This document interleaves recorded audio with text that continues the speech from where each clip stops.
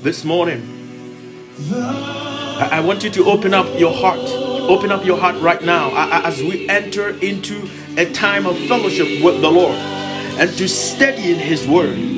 Spirit of the living God, we worship you because we believe you're in this place, because Scripture says, where two or more are gathered in your name, there you are. Ancient of days, we worship you. We magnify your holy name. We give you, oh Ancient of days, Father of all spirit, to whom shall we compare you to? Before the foundations of the earth, you were God, and as of now you are still God, and you will be God tomorrow and forevermore. Isaiah says, to whom shall we compare you to? The King of Kings, the Lord of Lords, the great I am, the Almighty God, the everlasting Father, the Prince of Peace. Of your kingdom there is no end. Spirit of a living God, we magnify your holy name in this place. Be exalted. The Scripture says you sit enthroned in the praises of your people. So Lord, together with everyone at the sound of my voice, we glorify you. We say thank you for your presence in this place. We say thank you for your protection. We thank you for the ability, oh God, to even come before your presence and to feed on your holy word, to listen to your holy word in the name of Jesus. The Scripture says it is not by might, it is not by power, but by your Spirit, says the Lord. Rade morati haraseke boratia. Radeni nariki arazara ba. Rabarabo soka paratizi haradigo rabasoa. Spirit of the living God, I thank you for your presence in this place. I glorify you because you are good. Scripture says you are good and your love endures forevermore. Oh Lord, those of us who are not even worthy, but by your grace, by your mercy, by the power of the eternal covenant, and the Scripture says since we've been justified by faith, we have peace with you through the Lord Jesus Christ, through whom we've gained access by faith into this grace in which we now stand. And we boast not in ourselves, not in materiality, but in the hope of the glory of the Son of the living God. The Lord, you'll be magnified in our lives. The Lord says that after you've lifted up the Son of God, then you know that I am He. Just as Moses lifted up the snake in the wilderness, and so the Son of God must be lifted up, that everyone who believes in Him should not perish, but have everlasting life. This morning, we seek to glorify the Lord Jesus. That Lord, your will will be fulfilled in our lives as it is in heaven.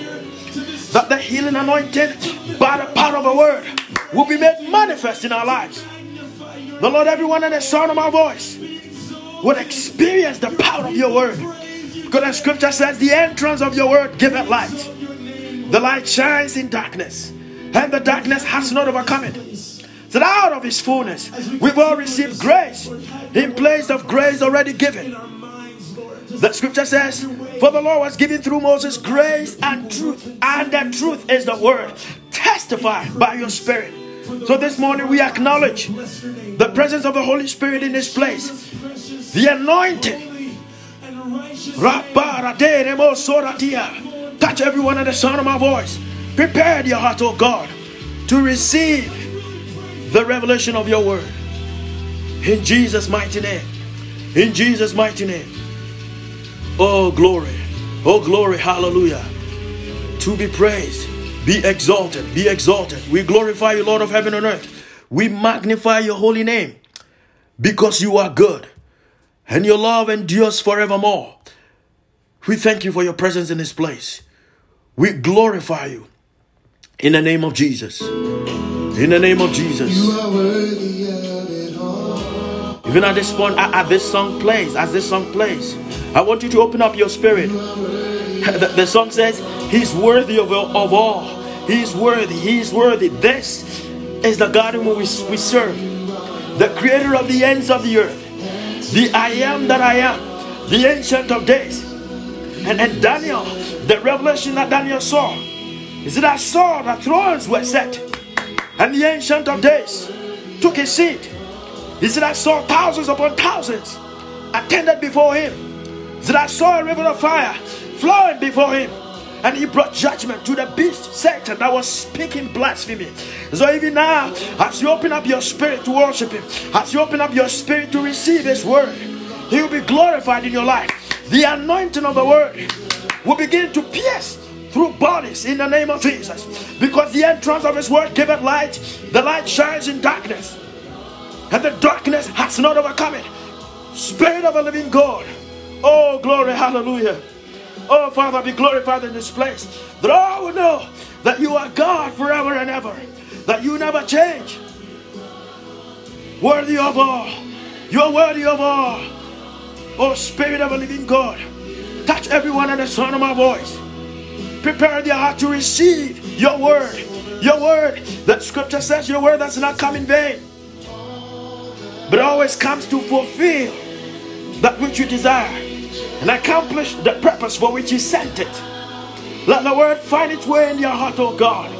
Lord, and every seed of darkness, every seed of Satan, every deceit of the devil, being it in the form of infirmity, being it in the form of mental depravity, as your word goes forth, oh God, that they will be set free, because it is written that he whom the Son of God sets free is actually free indeed. The Bible says, since the children have flesh and blood, that you send the Lord Jesus Christ, our Lord Jesus.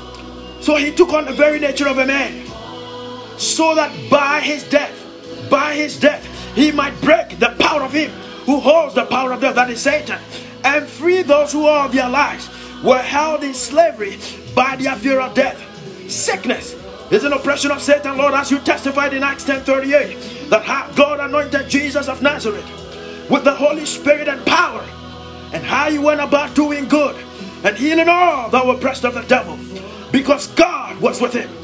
The scripture says the same Spirit of him that raised Jesus from the dead is the same Spirit that is at work in us. Father, it is not ourselves we preach, but Christ Jesus, who was crucified. More than that, who was also raised to life. And the scripture says, seated at the right hand of the Father, interceding for us. He said, to whom shall we compare him to? He sits enthroned. Glory to God. Father, I thank you for your presence in this place. I thank you for your glory. I thank you for your anointing in this place. Set hearts free, set minds free, set bodies free by the power of your word, by the power of your healing anointing, by the power of the sword of the Spirit, in the name of Jesus. Thank you, Lord Jesus. Thank you, Lord Jesus. Oh, Holy Father, you are worthy of it all. Raporati. As you open up your spirit, even now, the anointing of his presence, the anointing of his glory, oh, blessed be the name of the Lord, will begin to set you free, set you free, set you free, and prepare your heart to receive the fullness of his word. Thank you, Lord Jesus. Thank you, Lord Jesus. Thank you, Lord Jesus. Thank you, Lord Jesus.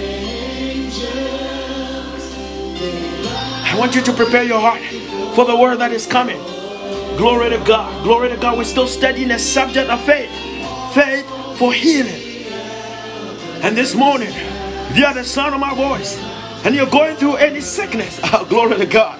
The word which is sharper than a two-edged sword, the scripture says, the word of God is alive and active, sharper than any two-edged sword. It is able to pierce, separating the spirit from the soul, even to dividing the marrows and the joints. Glory to God. As you open up your spirit to receive the word of God, every sickness, every infirmity, any chronic condition that has stayed in your body for a long time will begin to dissipate, will begin to leave, because in his presence there is fullness of his love, fullness of his joy. And the scripture says that he whom the Son of God sets free is actually free indeed. Where there is darkness, there is light coming, because the entrance of his word giveth light, and the light shines in darkness, and the darkness has not overcome it. That darkness is leaving you now, because it is also written that the darkness is passing away and the true light of God is shining now in the name of Jesus. Father, you are worthy. You are worthy.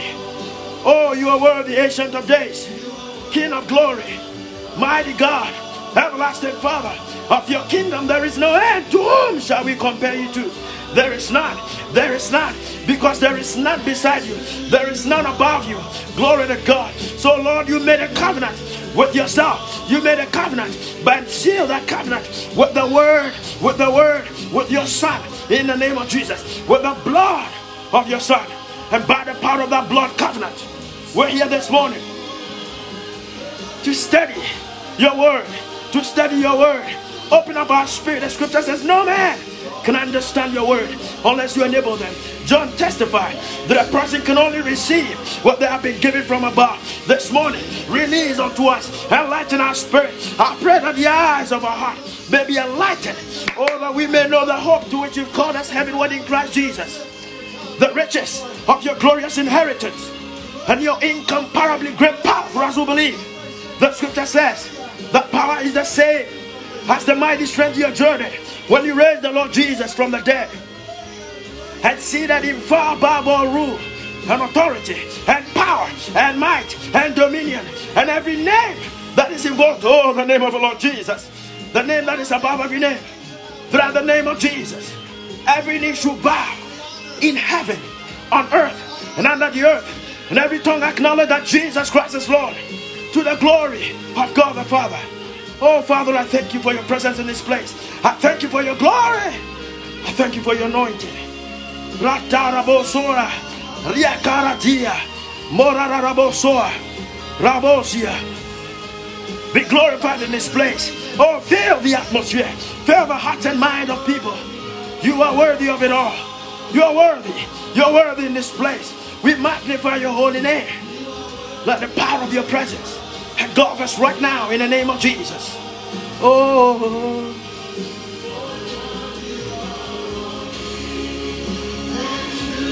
worthy, you deserve the glory.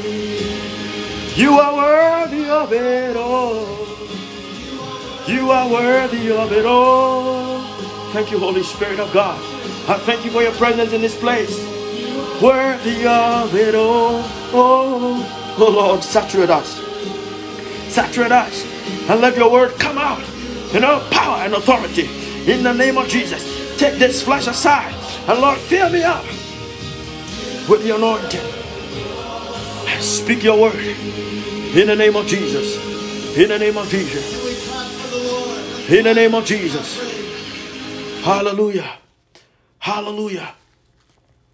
We glorify you, Spirit of a living God. Father, I present everyone in the sound of my voice to you this morning. Lord, again, we have met to study your holy word. The scripture says no man can understand your word unless you enable them. And so, Father, in all humility, we come before the throne room of grace. And by faith, in the name of Jesus, we subject ourselves to the authority of the Holy Spirit. Lord, speak through us, oh God, and let your word be made manifest to your people, that the revelation of your heart for healing will be made known to them. That everyone at the sound of my voice going through any sickness will be set free by the power of your word. I thank you that you have heard me, that you always do hear me when I call. Be exalted above all. Be exalted in this place. In Jesus' mighty name that we have prayed. Amen and amen and amen. Glory to God. Welcome once again to this morning's teaching. We're still studying the subject of faith.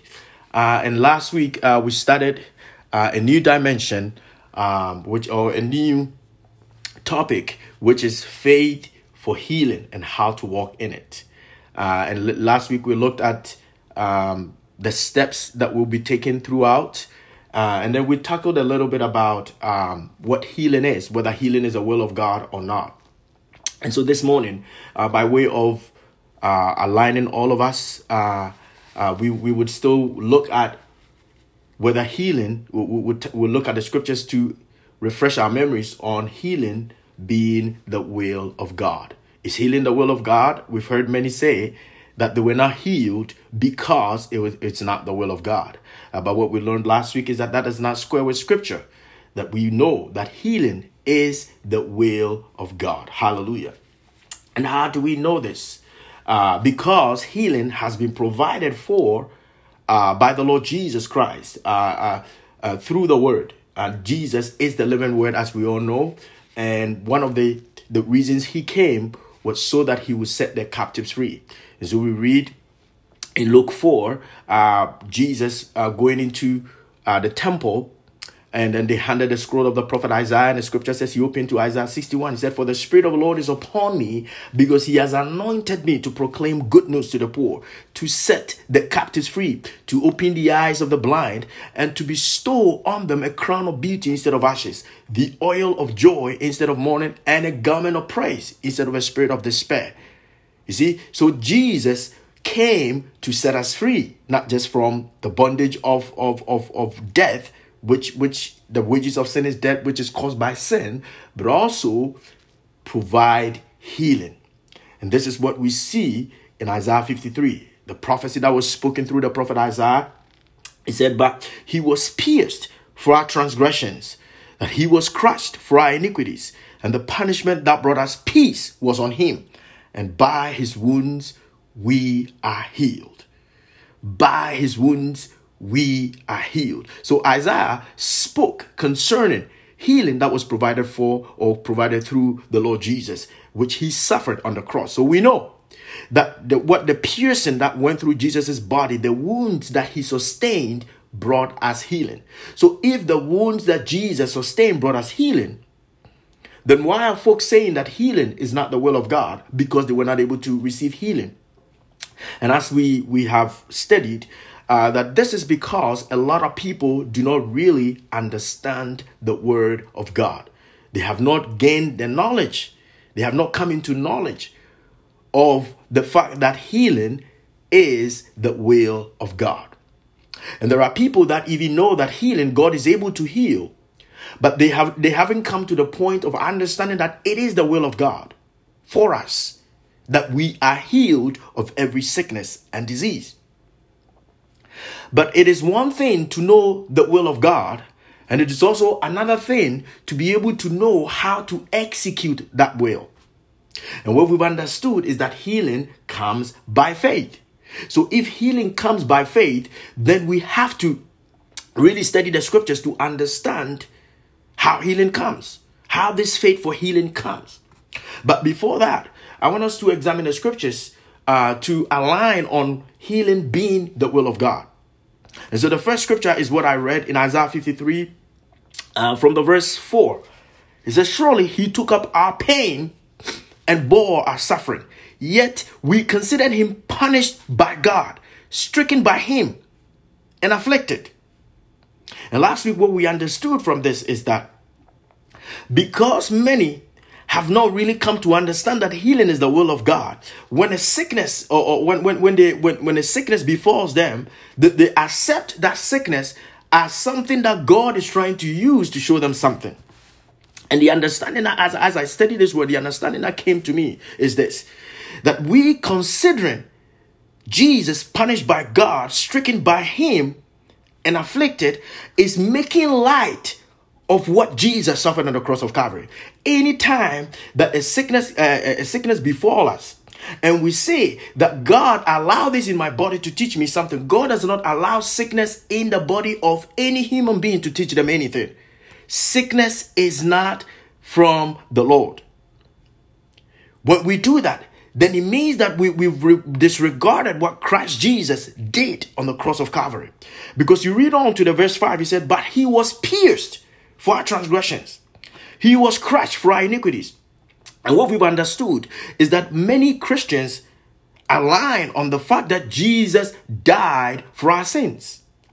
And it is very clear in Isaiah 53, the verse 5, that he was pierced for our transgressions. He was crushed for our iniquities. But you see that the same word that talks about Jesus dying for our sins is the same word you continue to read, is the same word that talks about our healing. So why is it that we're able to accept the fact that Jesus died for our sins so that we can become the righteousness of God, but we're not able to accept that healing is also the will of God? If we can accept that salvation is the will of God for every man, then we should be able to also accept the fact that healing is also the will of God, because in the same Isaiah 53, the verse 5, saying that, but he was pierced for our transgressions, he was crushed for our iniquities, and the punishment that brought us peace was on him, and by his wounds we are healed. That on top of the fact that he provided for our salvation, he also provided for our healing. And so we examine the scriptures that this was the prophecy, spoken by the prophet Isaiah. But we see the light of it, the word fulfilled in Matthew 8. So if you have your scriptures, I want you to open with me to the book of Matthew. Matthew 8. So in Matthew 8, when we read from the verse 14, the scripture says, when Jesus came into Peter's house, he saw Peter's mother-in-law lying in bed with a fever. And the scripture says, the verse 15 says, he touched her hand. So if you read the account of Luke and John, you realize that Mark and Luke, you realize that Jesus did not just touch his hand, but he also rebuked the fever. And so here, the verse 15 said, he touched her hand.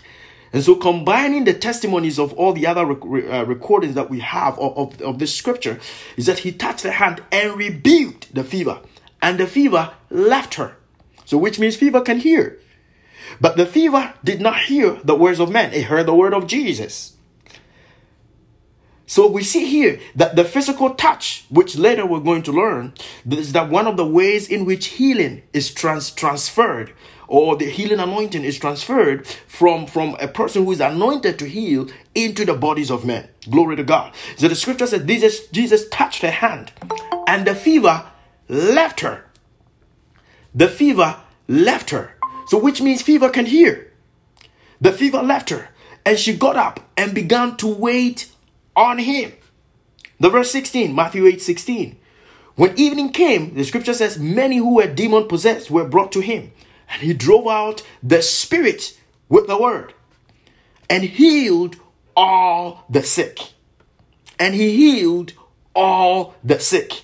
So Jesus acted on the word of God, because Isaiah has spoken that he himself bore our sicknesses and our diseases. And so here Jesus healing people fulfilled that word. This is why in the verse 17 it says, this was to fulfill what was spoken through the prophet Isaiah, that he took up our infirmities and bore our diseases. So this is written, the Bible says, in the mouth of 2 or 3 witnesses shall every word be established. So we see this from Isaiah 53 and confirmed here as a fulfilled word of God in Matthew 8, the verse 17. And so healing is not just the will of God, but healing is an already fulfilled word of God. As we know that salvation is also the fulfilled word of God. And later on, we're going to study, or I'm going to highlight the different forms of God's word to refresh our memory as we go along, because healing also comes by faith. And so we also have to understand what form of God's word can release healing to our body. Glory to God. Because there is a word for everything. And so there is also the healing word. The word of God is also the healer. Hallelujah. In the new covenant. And so we also see this in 1 Peter 2:24, which says, himself bore our sicknesses, and by his wounds we were healed. Peter even said, by his wounds we were healed. And so there are 3 scriptural evidence showing that healing is a fulfilled word of God. If you just look at the tense in which this is written, and this was penned by the Holy Spirit, these people did not speak out of their own mind. They spoke as the Spirit enabled them. And these things are written in the past tense. Why? Because in the mind of God, in the Spirit, this is already fulfilled. And so Jesus had to walk in the light of that spoken word of God to fulfill this word on the cross of Calvary. But I want you to hang on to that thought, that healing is the will of God. That healing is the fulfilled word of God. And I want us to align on the will of God. So we know, because it is written in the word, that healing is the will of God. And it is the will of God because it is found in Scripture. You see, the will of men are written. And so this written word is a testament to what the will of God is. And if the will of men, and just using a natural example to explain this word, if the will of men are written to serve as a testament to all who read it, so that there will be no doubt. So if somebody dies, what they use as a testimony to or as a testament to the people, or as something to show that anyone who is inheriting the will, this is what signifies that will belongs to this person, is the written will of the person who died. And if we are able to accept the written word of men as a testament to their will for a spouse or for their children, then we should be able to accept the written will of God for all God's children, which is the written word of God. And so the word of God is the written will of God for God's children. And what we've said is that this word of God exists in three formats. And this is what the Spirit of the Lord has opened my understanding to, and gave me these definitions that I'm going to lay out to you. This written word that we say is the will of God is in three formats. There is the spoken word of God, there is the specific word of God, and there is the fulfilled word of God. That spoken word of God is God translating. We know that God is a spirit. In John 4, Jesus taught the Samaritan woman that a time is coming where true worshipers would have to worship the Father in spirit and in truth, because these are the kinds of worshipers the Father seeks. Because God is a spirit, and therefore his worshipers must worship him in spirit and in truth. Because God is a spirit, and the kingdom of God is a kingdom of the spirit, and so the things God has established for his children are established in the spirit. We cannot understand that. No one has seen God, but God is a spirit. Jesus said, God is a spirit. Therefore, his worshippers must worship him in spirit and in truth. What is the relevance of us knowing that God is a spirit? The relevance of us knowing that God is a spirit is so that we'll understand that the things of God are not things of the physical. The things of God are spiritual. This is why when they came to Jesus, the Pharisees and the teachers of the law came to Jesus asking, Rabbi, when should we expect to see the kingdom of God? Jesus said, the kingdom of God is not something that you can see, that someone would say, here it is or there it is. He said, even now, the kingdom of God is in your midst. Glory to God. Why? Because God is a spirit. His kingdom is a kingdom of the spirit. So it is not something that we can see with our physical eyes. So if God is a spirit, and God, who is a spirit, has created the things that we see in the natural, and this God, who is a spirit, has given birth to us of his spirit. The scripture says, if any man does not have the spirit of Christ, they do not belong to Christ, in Romans 8. Because we have the spirit of God in us, this is why we are the children of God. Because the scripture said the spirit testifies with our spirit that indeed we are God's children.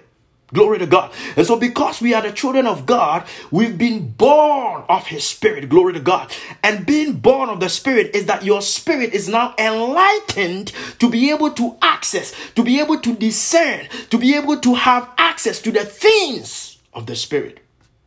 And because God is a spirit, the things that he has established for his children are things that are established in the spirit. This is why we read in 1 Corinthians 2, the verse 9, the scripture says, eyes have not seen, ears have not heard, no mind has conceived what God has in store for those who love him. The reason why no eye can see, no mind has conceived, and no ear has heard is because these things that God has established for his children are established in the spirit, because the kingdom of God is the kingdom of the spirit. This is what Jesus said when Jesus was teaching Nicodemus in John 3. He said, no one can see the kingdom of God unless they are born again. And he continued, he said, no one can enter the kingdom of God unless they are born of water and the spirit. Being born of water is a sign of repentance. And so you read elsewhere in 1 John, he says, Jesus did not only come by water, but he came by water and blood. What does that mean? Jesus came by water because the water is a sign of repentance. You cannot come into the fullness of what he did through his blood unless you have repented of your sins. And so the scripture says, through his blood, if there is no shedding of blood, there is no forgiveness of sins. And so Jesus did not only come by water, but he came by water and blood, because the blood is the covenant. The blood was what was shed for the forgiveness of sins. So scripture says, if there is no shedding of blood, there is no forgiveness of sins. But that shedding of blood and the forgiveness of sins can only be attained when you have come to the point of being born of water. That is, having come to the point of repentance. This was John's message. He said, I baptize you with water for repentance, but after me comes one who is greater than I, and he will baptize you with the Holy Spirit and fire. Hallelujah.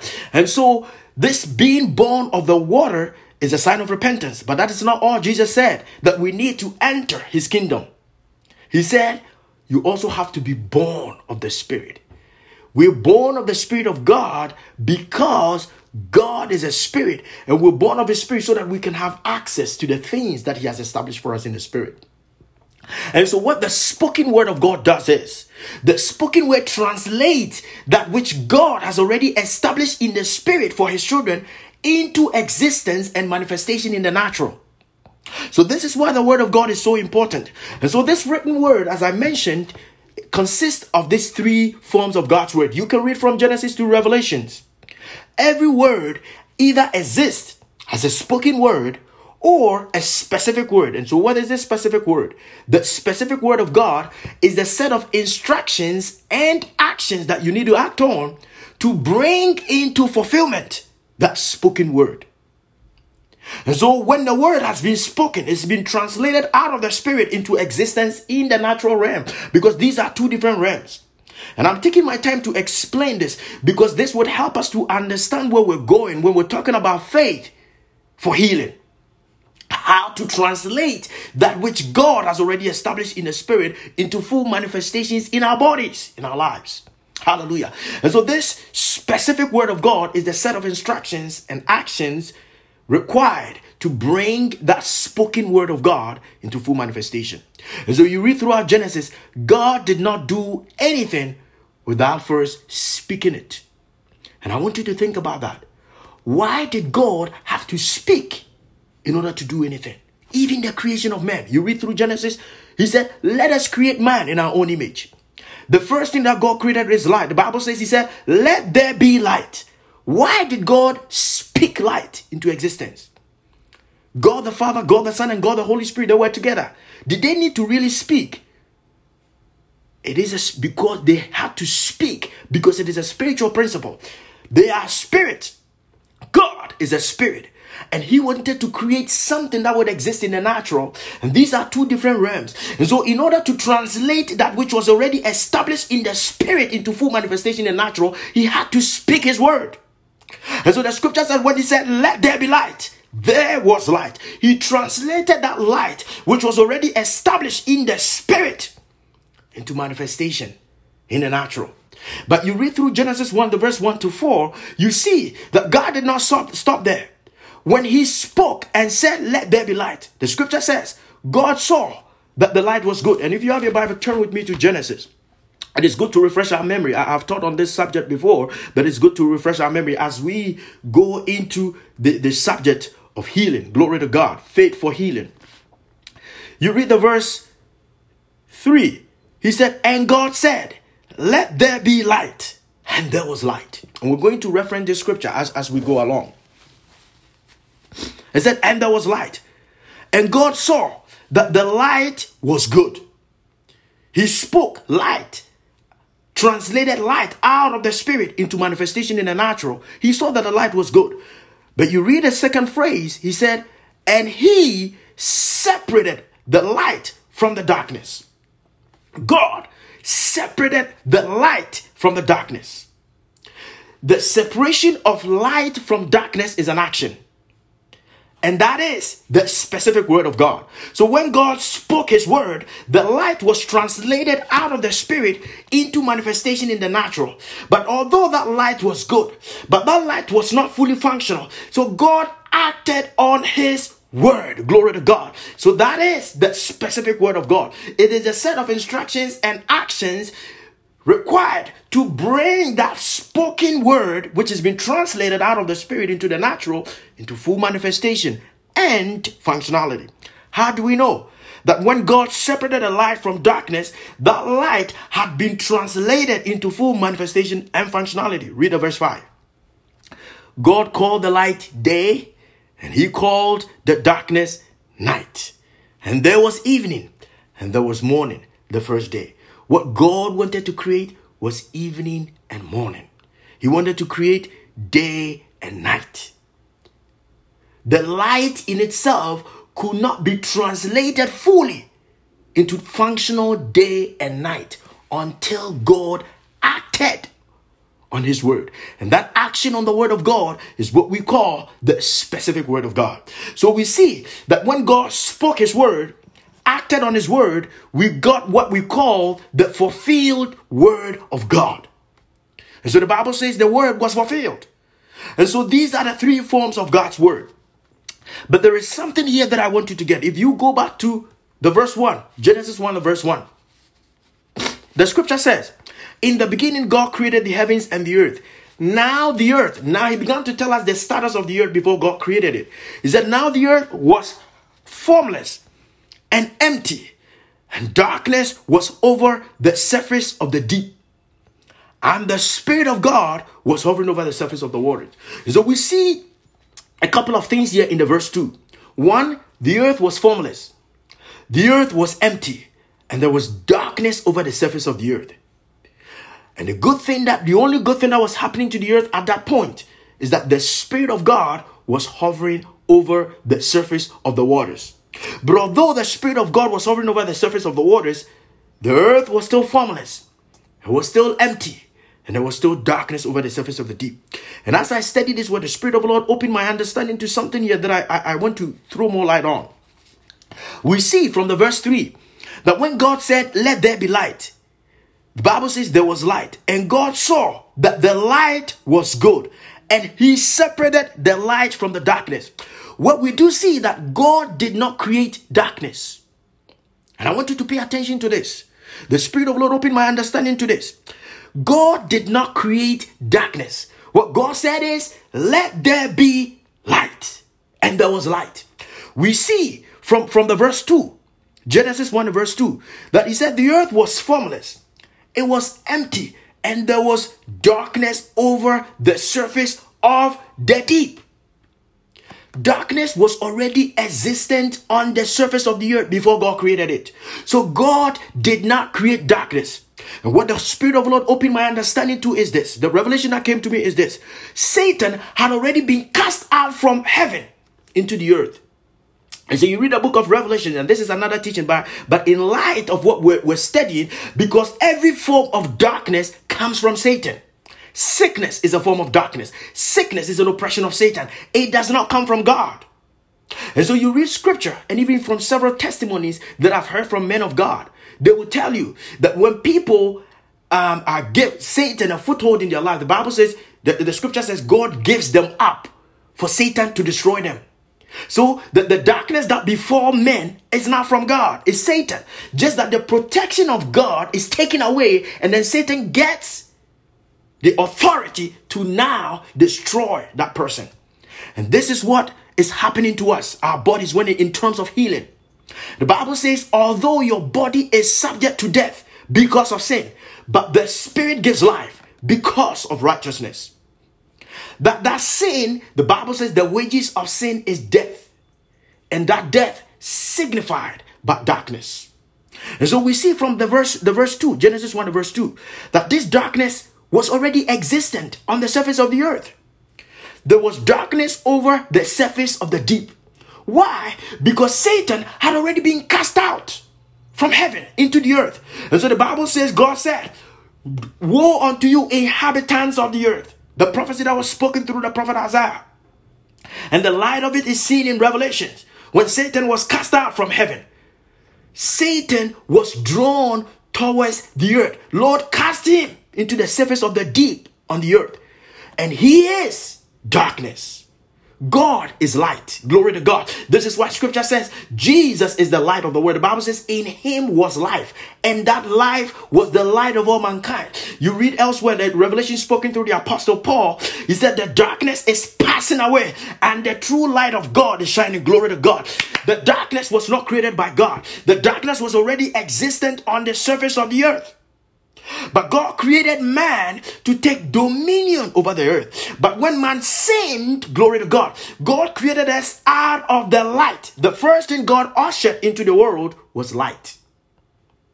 And out of the light, and the light is Christ Jesus, because it is the word which was translated. He said, let there be light. The word of God was spoken, and Jesus is the living word of God. And so when God said, let light shine out of darkness, when God said, let there be light, he ushered his firstborn, which is the living word, Jesus Christ, into the earth. Because the Bible says, out of his fullness, he said there was nothing that was made without the word. We read John 1, he said, in the beginning was the word, and the word was with God, and the word was God. The word was with God. There was nothing that was made without a word. Said in him was life, and that life was the light, glory to God, of all mankind. The light shines in darkness, and the darkness has not overcome it. So Jesus is the living word, and it is out of that word, the living word, that we all have come to God. Everything was created through him. And so you read John 1, he said, through him all things were made. Without him, nothing was made that has been made. And so Jesus, who was ushered as the light, the living word, as the light into the world, it is out of that light that everything was made. The darkness, God did not create darkness. Darkness was already existent on the surface of the earth because of Satan, who had already been thrown out of heaven into the earth. And so darkness existed on the surface of the earth because Satan was cast out of heaven. And so we see from the verse 2 that God did not create darkness. And so no man can say that any calamity happening on the surface of the earth is caused by God, because the darkness was already existent on the surface of the earth. Genesis 1 verse 2. He said, now the earth was formless and empty, and there was darkness over the surface of the deep. But the Spirit of God was hovering over the surface of the earth. And God said, let there be light. And there was light.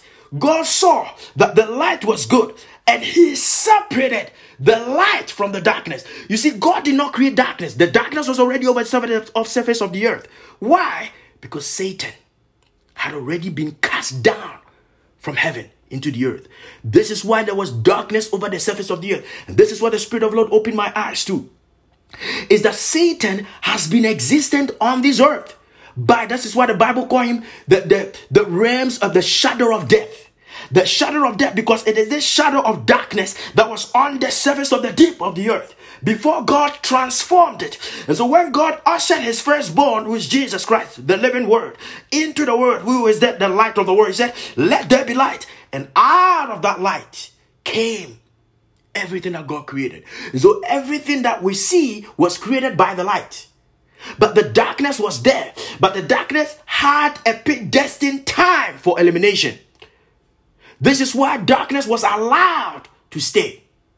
God allowed the darkness, but he separated the light from the darkness, because out of the light came all of us. But because darkness was over the surface of the earth, because there was darkness already existent in the earth, the Bible says God warned man, woe unto man, because the kingdom of darkness is among your midst. Satan is the king of the kingdom of darkness. The Bible calls him the prince of this world. Why? Because he was here. He had been cast down from heaven. And because of that darkness, God created us in the light of Christ. But Adam, because the darkness was here, the darkness deceived Adam. So when Adam sinned, he gave darkness authority over him. But Jesus came Because he was the word and the light through whom everything was made. He came through the cross of Calvary. Glory to God. He had to come in flesh. So the scripture says, since the children have flesh and blood, he too shared in our humanity, so that by his death he might break the power of him who holds the power of death. Who holds the power of death? Satan. We read this in Hebrews 2. He might break the power of him who holds the power of darkness. That is Satan. And free those who all their lives were held in slavery by their fear of death. The death is signified by the darkness. This is why the scripture says, although I walk through the valleys of the shadow of death. The shadow of death is the shadow of darkness, which is controlled by Satan. He was already here. God did not create that darkness. The darkness was already here. This is why sickness is not from God. Because the darkness was already existent on the earth. But when man sinned, we allowed that darkness to come into our lives. And that darkness brought spiritual death. That darkness brought sickness and disease. That darkness brought poverty. This is why God's Bible says God told Adam that you will sweat, you work hard to make ends meet. Initially, Adam didn't have to work. Adam was in the rest of God. Everything was provided for him. But when he went into darkness, the darkness overtook him. But God being so good, he sent Jesus as an atoning sacrifice. He sent Jesus to redeem mankind from this darkness. And that redemption brought us into righteousness. And not just righteousness as we saw in the prophet Isaiah 53, but also redemption of our bodies. Also healing. He said, by his wounds we are healed. And now we're tackling the subject of healing. And so this healing is also, this sickness is also part of the kingdom of darkness. It does not come from God, but it comes from darkness. Hallelujah. And so it is important for us to understand that this word of God that was ushered into existence was light. And that out of that light that everything was created. But that word was a spoken word.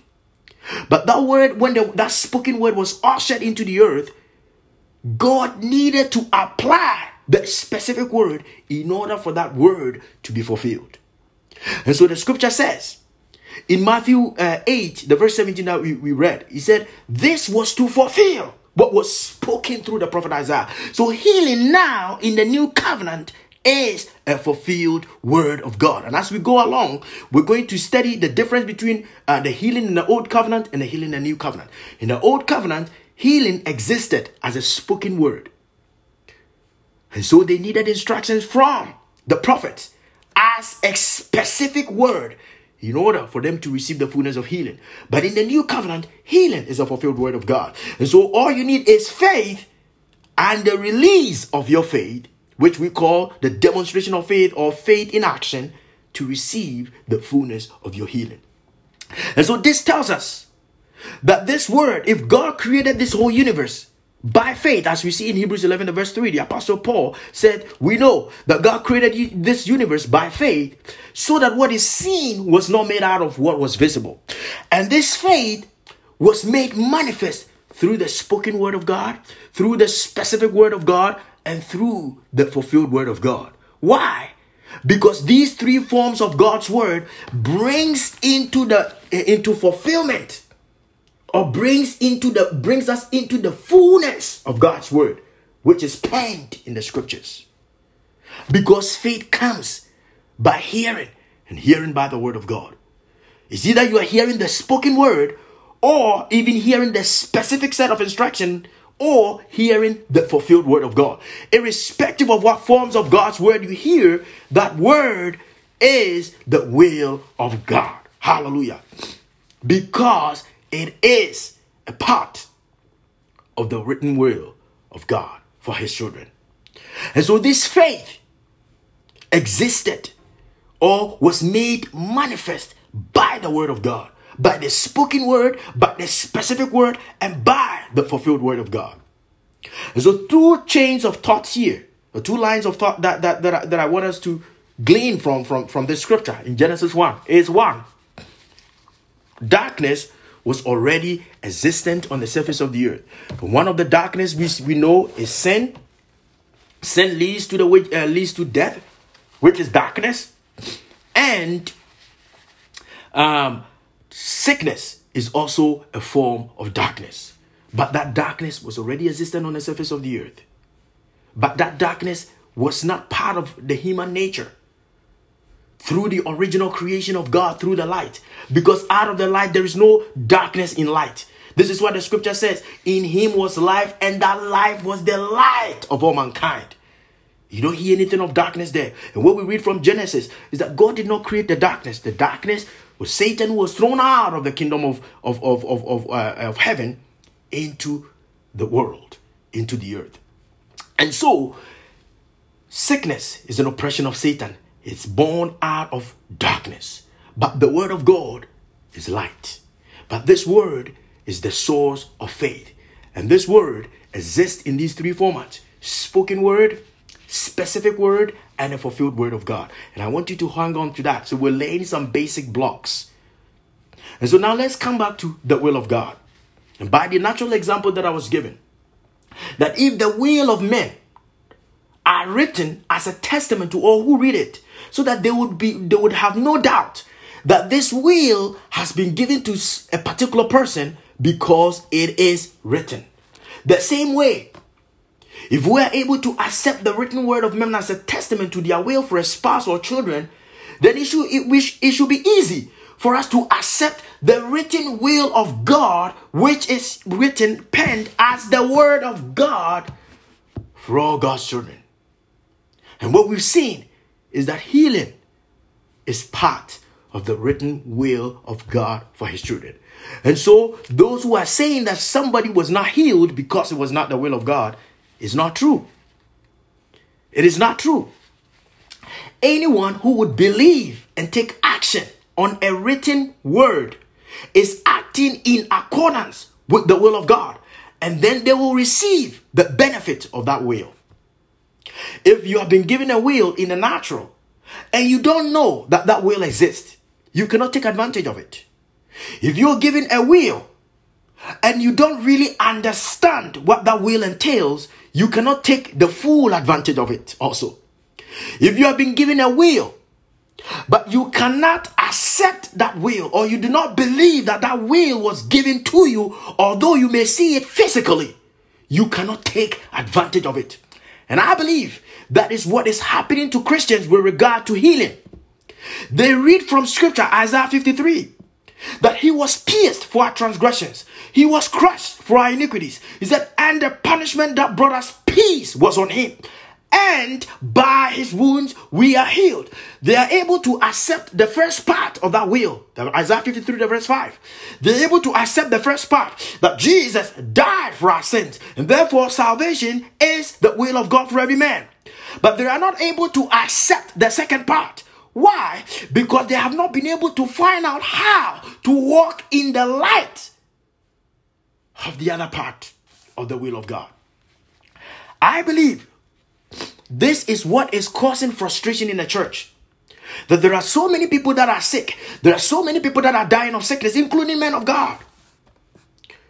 Because they have not come to the point of understanding what this will of God is.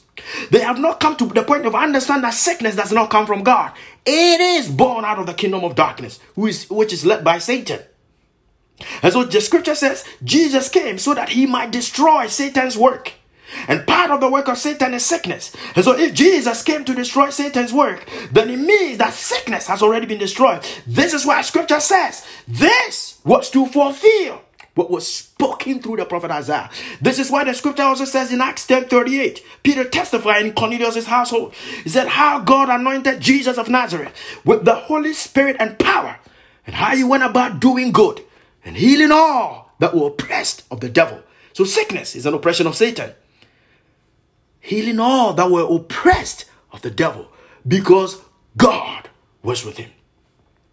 And so anyone who is able to come to the point of revelation, the point of understanding and acceptance through believing the word of God and taking action on the written word of God, is acting in accordance with the will of God and therefore will receive the full benefit of the word.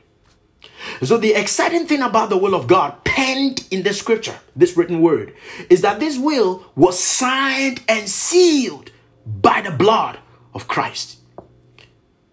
You see, in the natural, will is signed with a testimony of what? A lawyer, a legal person.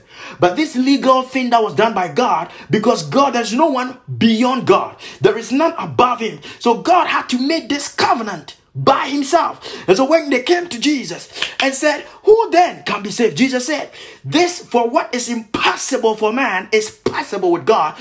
God had to fulfill, glory to God, his own will, had to sign and seal his will by his own blood, glory to God. This is why Jesus was pierced on the cross of Calvary. So anyone who is saying that healing is not the will of God because somebody did not receive it, he's actually making light of what Jesus fulfilled on the cross of Calvary. This is why the scripture, as I read to you in Isaiah 53, that says that he was pierced, yet we considered him stricken by God. We considered him punished by God, stricken by him and afflicted.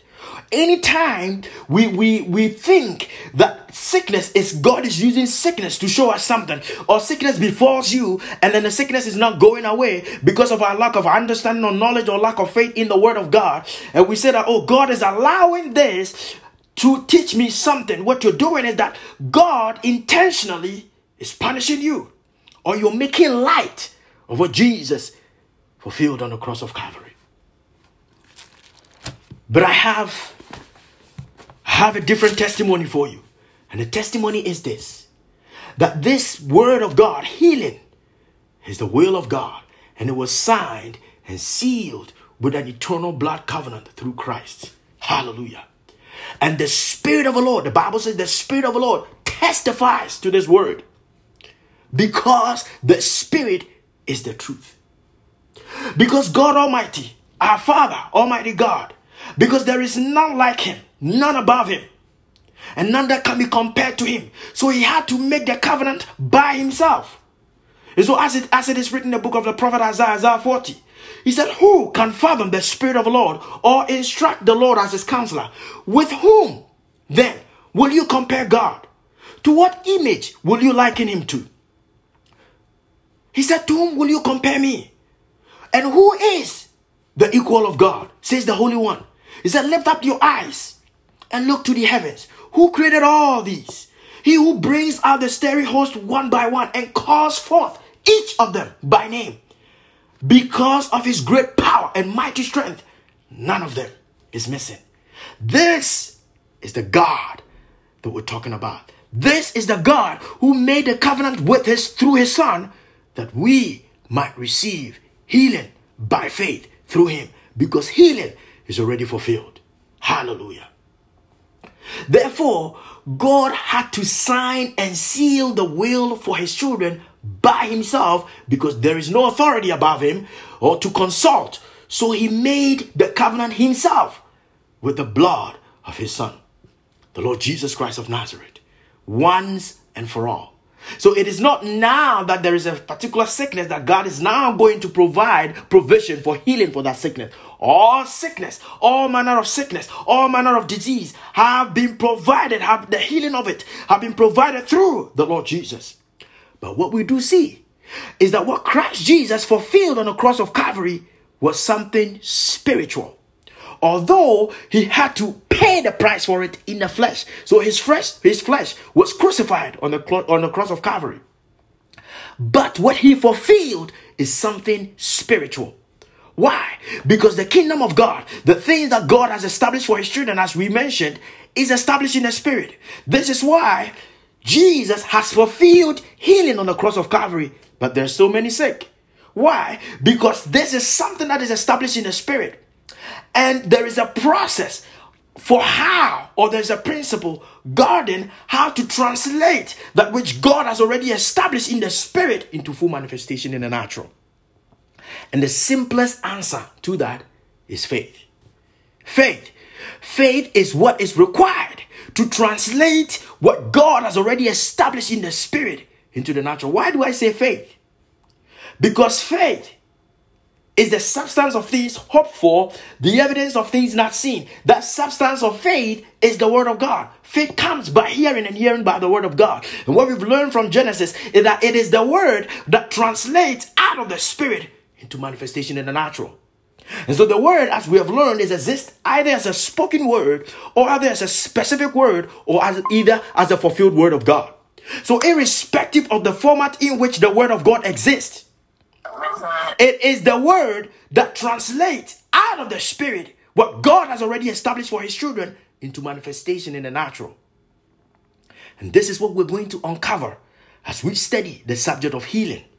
So healing is the will of God. It is something spiritual. It is something that God has established in the spirit. But this healing can only be taken advantage of if you know how to engage, if you know how to translate what God has already established in the spirit into full manifestation in the natural. And what we see is that is translated by faith. This is why Hebrews 11 verse 6, the Bible says, without faith, it is impossible to please God, because everyone who comes to him must believe that he exists and that he rewards those who earnestly seek him. This is what James also writes in James 1, that without faith, it is impossible to receive anything from God, because the one who doubts is like the wave of the sea. That person should not expect to receive anything from God. So we see that the only way that we can receive what God has already given us through Christ is by faith. So you read through our scripture, and as we go on, you see, we're building on this. You see, we're still laying the groundwork for healing. Glory to God, faith for healing. As we'll see from examples in scripture, and these things have been recorded for us, that many who were healed, Jesus said, "Go, your faith has made you well." Why? Because it is this faith that translates the healing power of God through the word into full manifestation in our body. A typical example is what we see in the book of Mark 5. The Bible says the woman who had bleeding for 12 years, she thought in her head that if I just touch the hem of the garment of the Lord Jesus, that I'll be healed. She had faith in the word of God. He had faith that if she touches the hem of the garment of the Lord Jesus, the word that rang in her thought, the word that rang in her mind, the word got into her heart, because you cannot take action on something you do not believe in. So she took action on the word of God, and the Bible says when she touched it, immediately she felt in her body that she was set free. The Bible says, the Bible says power went out of Jesus, and Jesus began to turn. He said, "Who touched me?" Why? That is the power of faith. When faith is acted on, when faith is demonstrated, it translates the power of God out of the spirit into full manifestation. When whoever is acting on that word. Hallelujah. So we have to understand that although this is the will of God, it is one thing to know that the will is for you, and it's another thing to know how to execute on that will. Glory to God. You can have a house full of will. If you do not execute or take action on the will, you cannot receive the benefit of it. And I believe this is what is happening to a lot of believers. There are some that have come to understand that healing is the will of God, but they don't know how to translate this healing, which is already established in the spirit for the children of God in the new covenant, into full manifestation in their lives. And so there are some that do trial and error. What I've seen is that there's a lot of trial and error. Let me try this. Let me try that. Go to this man of God. Do that. Do this. Try and error. But God has made it clear in his word how to receive healing. And this is what we're going to uncover as we study the word. And so this God signed this will with the blood of his son, the Lord Jesus Christ, once and for all. And this will included healing, as we've seen from the book of the prophet Isaiah, testified by Matthew, and also testified by the apostle Peter. Hallelujah. And so when Christ appeared, you see, if you're still doubting that healing is the will of God, when Christ appeared, he said, I came to do the will of the Father, as scripture says. In Psalm 40, the verse 6 to 8, it said, therefore, when Christ came into the world, he said, sacrifice and offerings you did not desire, but a body you prepared for me. Glory to God. A body you prepared for me, because it was out of the body, the piercing, as we read in the prophet Isaiah, out of the piercing of his body, out of the wounds he sustained, that by that wounds that we were healed. Hallelujah. Not going to be healed. We were healed because it's an established will of the living God. Hallelujah. It's a fulfilled word of God, as we have learned. It says, sacrifice and offering you did not desire, but a body you prepared for me. With burnt offerings and sin offerings you were not pleased. Then I said, here I am. It is written about me in the scroll. I have come to do your will, my God. So Jesus came to do the will of God. So if Jesus came to do the will of God, and Jesus went about doing good and healing people who were sick, then that should tell us something. That sickness, healing, is also part of the will of God, as we've seen in the prophet Isaiah. But we've also seen that this sickness is not from God, it's from Satan. Because what we've learned from Genesis is that there was darkness already existent on the surface of the earth before God created it. And so now, as children of God, how do we then walk in the light of this? Now we've understood that healing is the will of God, and that sickness is an oppression of Satan. Sickness does not come from God. God has already provided healing for us through the cross of Calvary. This is why he says in the prophet Isaiah that he was pierced for our transgressions, he was crushed for our iniquities, and the punishment that brought us peace was on him, and by his wounds we are healed. So if this has been provided for by the Lord, then how do we take advantage of it? Why is it that I'm sick? Why is it that there's still sickness in my body? Because there is a process, there is a principle guarding how to translate that into your life. Hallelujah. And so we see in Matthew 8, this is giving you an example of this will of God, and what God did through his word. In Matthew 8, verse 1 to 17, Jesus healed many to fulfill scripture. If he came to do the Father's will, then healing, as I mentioned, is part of the Father's will, because healing was part of his ministry. Wherever Jesus went, he healed the sick. This is what the instruction he gave the apostles. He said, go preach the gospel, Go preach the gospel. Healing is part of the gospel of Christ. So nobody can say they are preaching the full gospel if people are not getting healed, or they are not telling people that the gospel also brings healing. Hallelujah. And so Peter testified, as I mentioned, that how God anointed Jesus of Nazareth with the Holy Spirit and power, and how he went about doing good and healing all that were oppressed of the devil, because God was with him. That is the will of God, that every person is healed because of the covenant fulfilled through Christ Jesus. Our God is a merciful God Father, and so he made provision in his word for healing for all those who would believe. So this is an established fact of God. This is an established truth, and the Spirit of the Lord testifies to this. This is why the scripture says God confirmed his word. The word of God is the will of God. He confirmed his word through signs and wonders that followed the ministry of the apostles, and even following us now. Glory to God, because we've all been called into the purpose of Christ. Hallelujah. So it all comes to the point of knowing, believing, and accepting the word of God, which is the will of God. That if you can believe that healing is the will of God, if you can accept that healing was fulfilled on the cross of Calvary by the Lord Jesus, if you can believe that it is God's will for you to be healed, then you can align yourself with that word of God. And when you align yourself with the word, and now translate or speak the word or demonstrate the word, what we call the demonstration of faith. Translate the word which is established in the spirit, because God is a spirit, and the things that he has for his children are established in the spirit.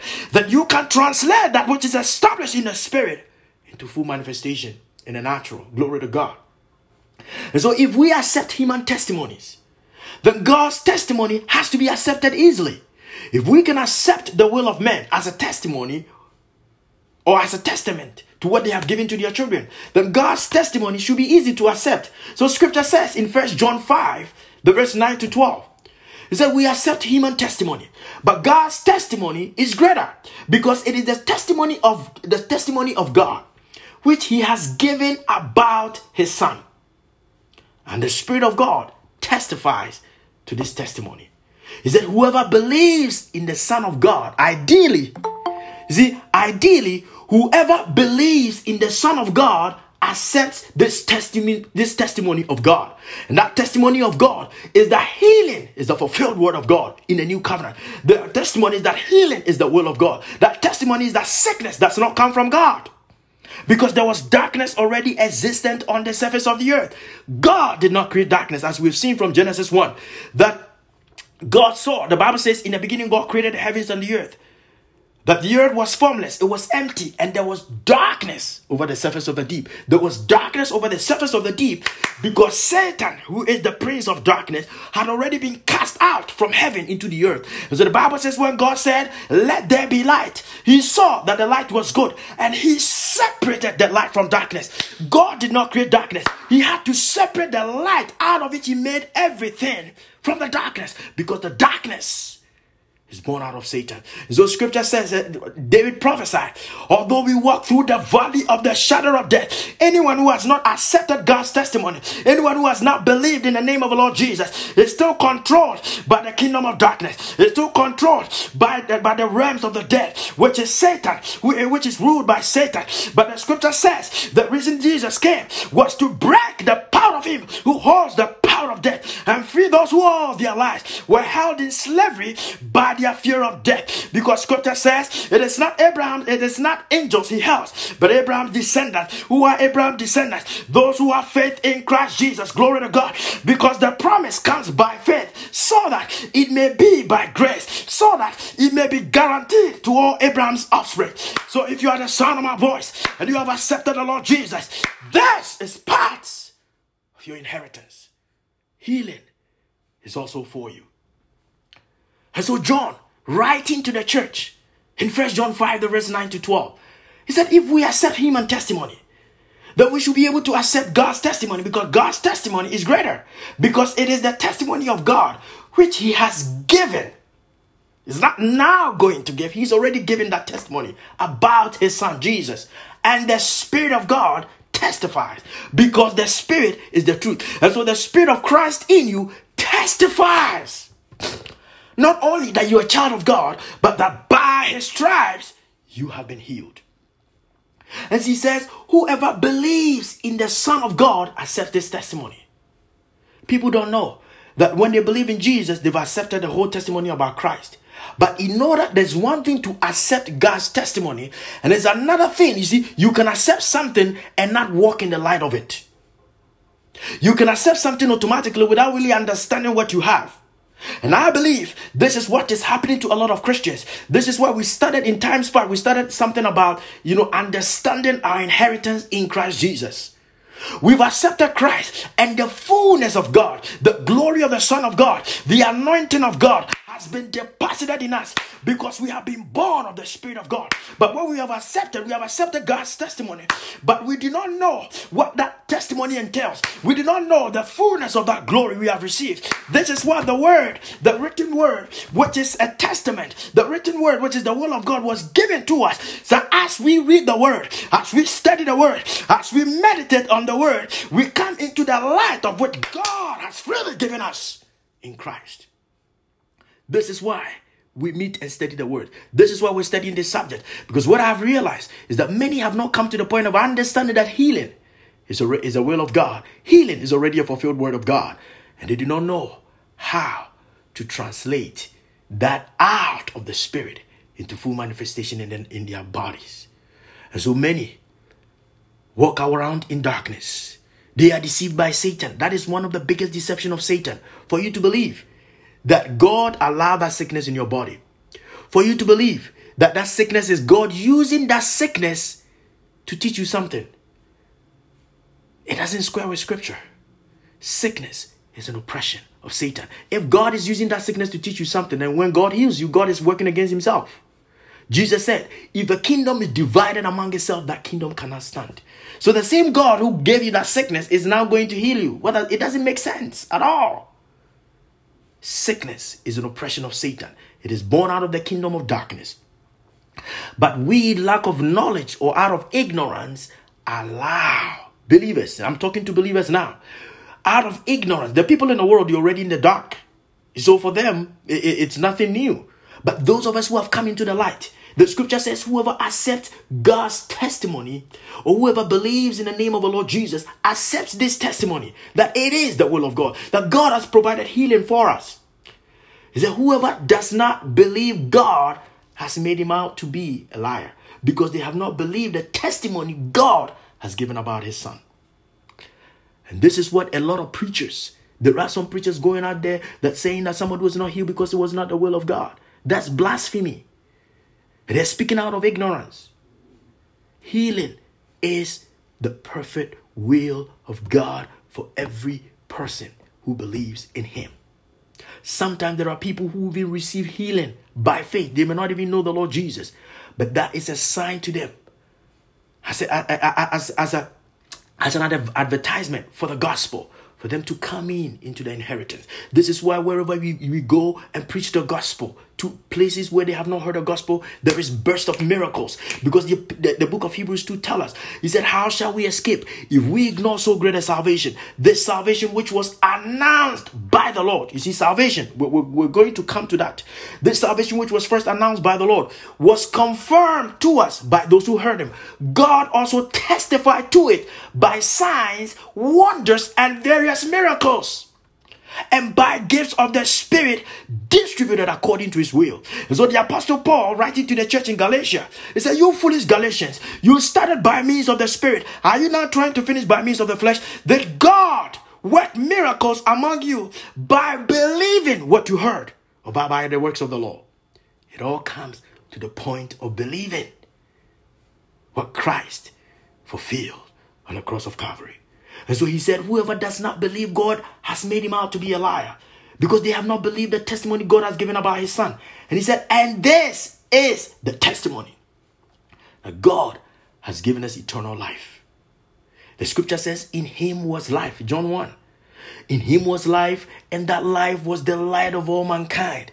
The light shines in darkness, and the darkness hasn't overcome it. So if God created darkness, then if God is using his light to drive out darkness, God is working against himself. Sickness is from the kingdom of darkness. And so he said, God has given us eternal life, and this life is in his son. Whoever has the son has life. Whoever does not have the Son of God does not have life. This eternal life, which came by Christ Jesus through the finished work on the cross of Calvary, we also know from Isaiah 53 that also came with healing. This is why wherever the gospel is preached, as I recited to you in Hebrews 2, the verse 1 and 2, he says, how shall we escape if we ignore so great a salvation? This salvation, which is believing in Christ Jesus, brings you into that salvation, which was announced by the Lord, was confirmed to us by those who heard him. God testified to it by signs, wonders, and various miracles. This is why he told us, go preach my word, heal the sick, and even raise the dead. The raising of the dead is part of it. But a lot of us, we've got stuck. We've accepted part of God's will, which is salvation, and we've neglected the rest. And so people are not able to walk in the fullness of the inheritance in Christ Jesus. But I have told myself, this is a personal desire of mine. And I believe the Spirit of the Lord, because the scripture says in Philippians 2, the verse 13, that it is him who works in us to will and to act in order to fulfill his good purpose. I cannot accept part of the will of God. I want to accept the fullness of the will of God, because I want to live in the fullness of Christ. And so I believe. This is what scripture says in 2 Corinthians 4, the verse 13, said, I believe, therefore I've spoken. And since we have the same spirit of faith, we also believe and therefore speak. So this morning, I'm speaking to you what I believe. But what I believe, it doesn't come out from me. It comes from the word of God. What I'm reading to you is scripture. It's not my own mind. It's not my own understanding. This is the word of the living God. That is eternal life in his son. And this part of this eternal life is the provision for healing. The Bible says Jesus came to redeem us from the curse of the law. What is the curse of the law? Spiritual death, sickness, and poverty. These three things. You read through Deuteronomy, it will tell you. Jesus came to redeem us from the curse of the law and brought us into eternal life. Then in this eternal life, all these are provided. Sickness is taken care of. Poverty is taken care of. We've accepted the first one, which is salvation, which is I am saved. A lot of Christians have accepted that. There are some that have been able to accept the provision. In the past, people used to, dwell on poverty, that it is good to be poor as a Christian because they had not accepted, they have not come into the light of the fullness of their inheritance. And so they accepted poverty. But now in the light of the revelation, the Bible says the earth will be filled with the knowledge of God's glory. Hallelujah. But the light of the word that is now being preached, people have been able to accept the fact that poverty is not from God. And so now Christians are doing very well compared to Christians in the past. But I believe the last part is still lacking. Sickness. And even among ministers. Ministers dying. People, men of God dying, the children dying at tender age. Because many have not come into the light of the word of God. I'm not saying it. Scripture is saying that healing is the will of God. And I give a typical example, and this struck me. It bothers me to see, especially men of God, dying of sickness and the children dying before their time. It bothers me a lot. Seriously, it's something that bothers me, and I had to go before the Lord and pray about this. And the Spirit of the Lord began to open my eyes to something. And in the light of it, we're sharing. We're sharing the light of it. Not that I've been able to even live in the fullness of it, but it's a gradual revelation. Glory to God. It's a gradual revelation. As we mature in Him, we come into knowledge. We grow in knowledge. Glory to God. And so I'm continuing. I know more today than I knew yesterday. Glory to God. Because of the constant fellowship and the studying of His word. I did not understand. It bothered me a lot. Because what I was reading in scripture did not square with what I was seeing out there. I read in the book of Acts. The Apostle Paul was preaching. He spent the whole night talking about the kingdom of God, preaching the gospel. And there was a young man who was sitting on the at the window. The Bible says the man fell from the third floor, hit the ground and died on the spot. And I'm telling you, if it were today, the men of God today, they would have gone and buried the person. Oh, he believed the word of God. He was studying the word, so he's going to heaven. What did the Apostle Paul do? The Bible says there's nowhere in scripture that tells us that the Apostle Paul had a revelation that he should pray for the man. No. Because the Apostle Paul knew the word of God. That the gospel brings salvation, it brings healing, and it's able to even resurrect the dead. But it all comes to the point of faith. And this is where we're studying the subject of faith. Faith applies to everything. And so that is why the topic for this is faith for healing. And how to walk in the light of it. You cannot walk in the light of the fullness of God's glory without faith. This is why scripture says, without faith, it is impossible to please God. The Apostle Paul went down, laid on a man, prayed, and the man got up. The person who was dead, now alive. Why? Because of the gospel. This is the power of the gospel. And so he said, when I came to you, I did not come in human eloquence or words of wisdom. And I believe this is what we're seeing in our day. That are people that are speaking words, they're not speaking the word of God. The word is not coming out with power and authority. It's not coming with power and authority. And so people's hope or people's faith are now relying on words of men instead of the word of God. So the Apostle Paul said, I did not come in human eloquence or words of wisdom, but I came with a demonstration of the Spirit's power, so that your faith may not rely on human wisdom, but on God's power. What is the power of God? The gospel. The gospel. The gospel. The word of the living God. But in these days, we hear part of the gospel. We do not hear the full gospel. People, when believers now came into the light that it is God's will for us to prosper, now the prosperity message is spreading. And that has even led to covetousness. And so there are now people focused on more material wealth, materiality, than the word of God.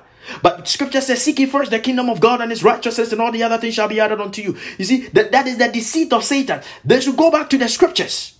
Well, the temptations of Satan is always been the same. The temptations of Satan is grouped into three. In the wilderness, we saw the light of it in the wilderness in the old covenant. They gave in to their cravings.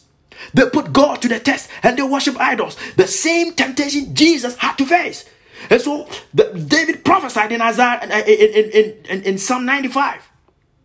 He said, in the wilderness, they gave in to their cravings. In the wilderness, they put God to the test. In the wilderness, they went back in their heart to Egypt and worshipped idols. The same temptation the Lord Jesus faced.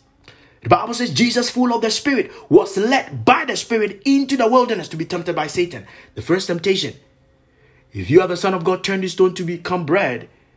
That is given into the lustful desires of the flesh. The second temptation was trying to say, if you are the Son of God, throw yourself down. And the Bible says that Jesus said, it is written, do not put the Lord your God to the test. The same second temptation. The third temptation, he said, he took him to the highest point of the city, on top of the city, and he said, look at the beauty and the splendor of the earth.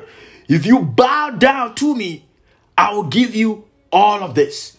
And the Bible says that Jesus said, it is written, worship the Lord your God and serve him only.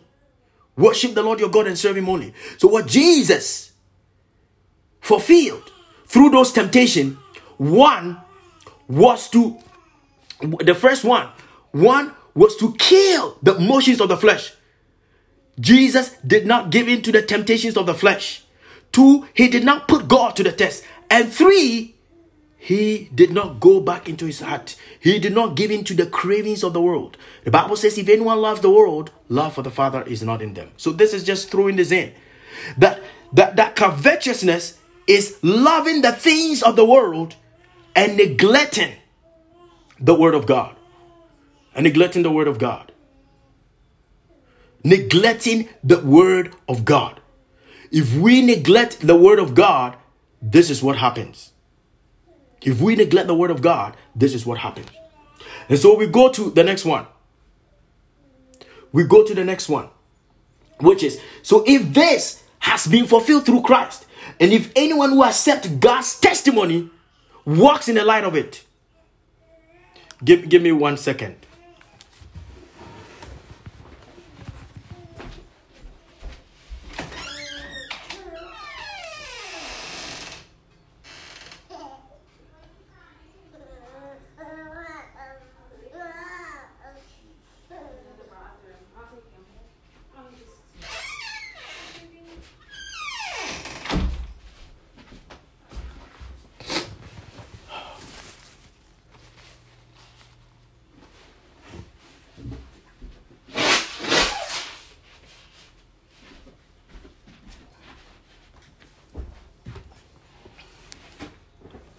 If Jesus fulfilled this on the cross of Calvary, and Jesus had to go through all of this for us, that we have to understand that this is very important.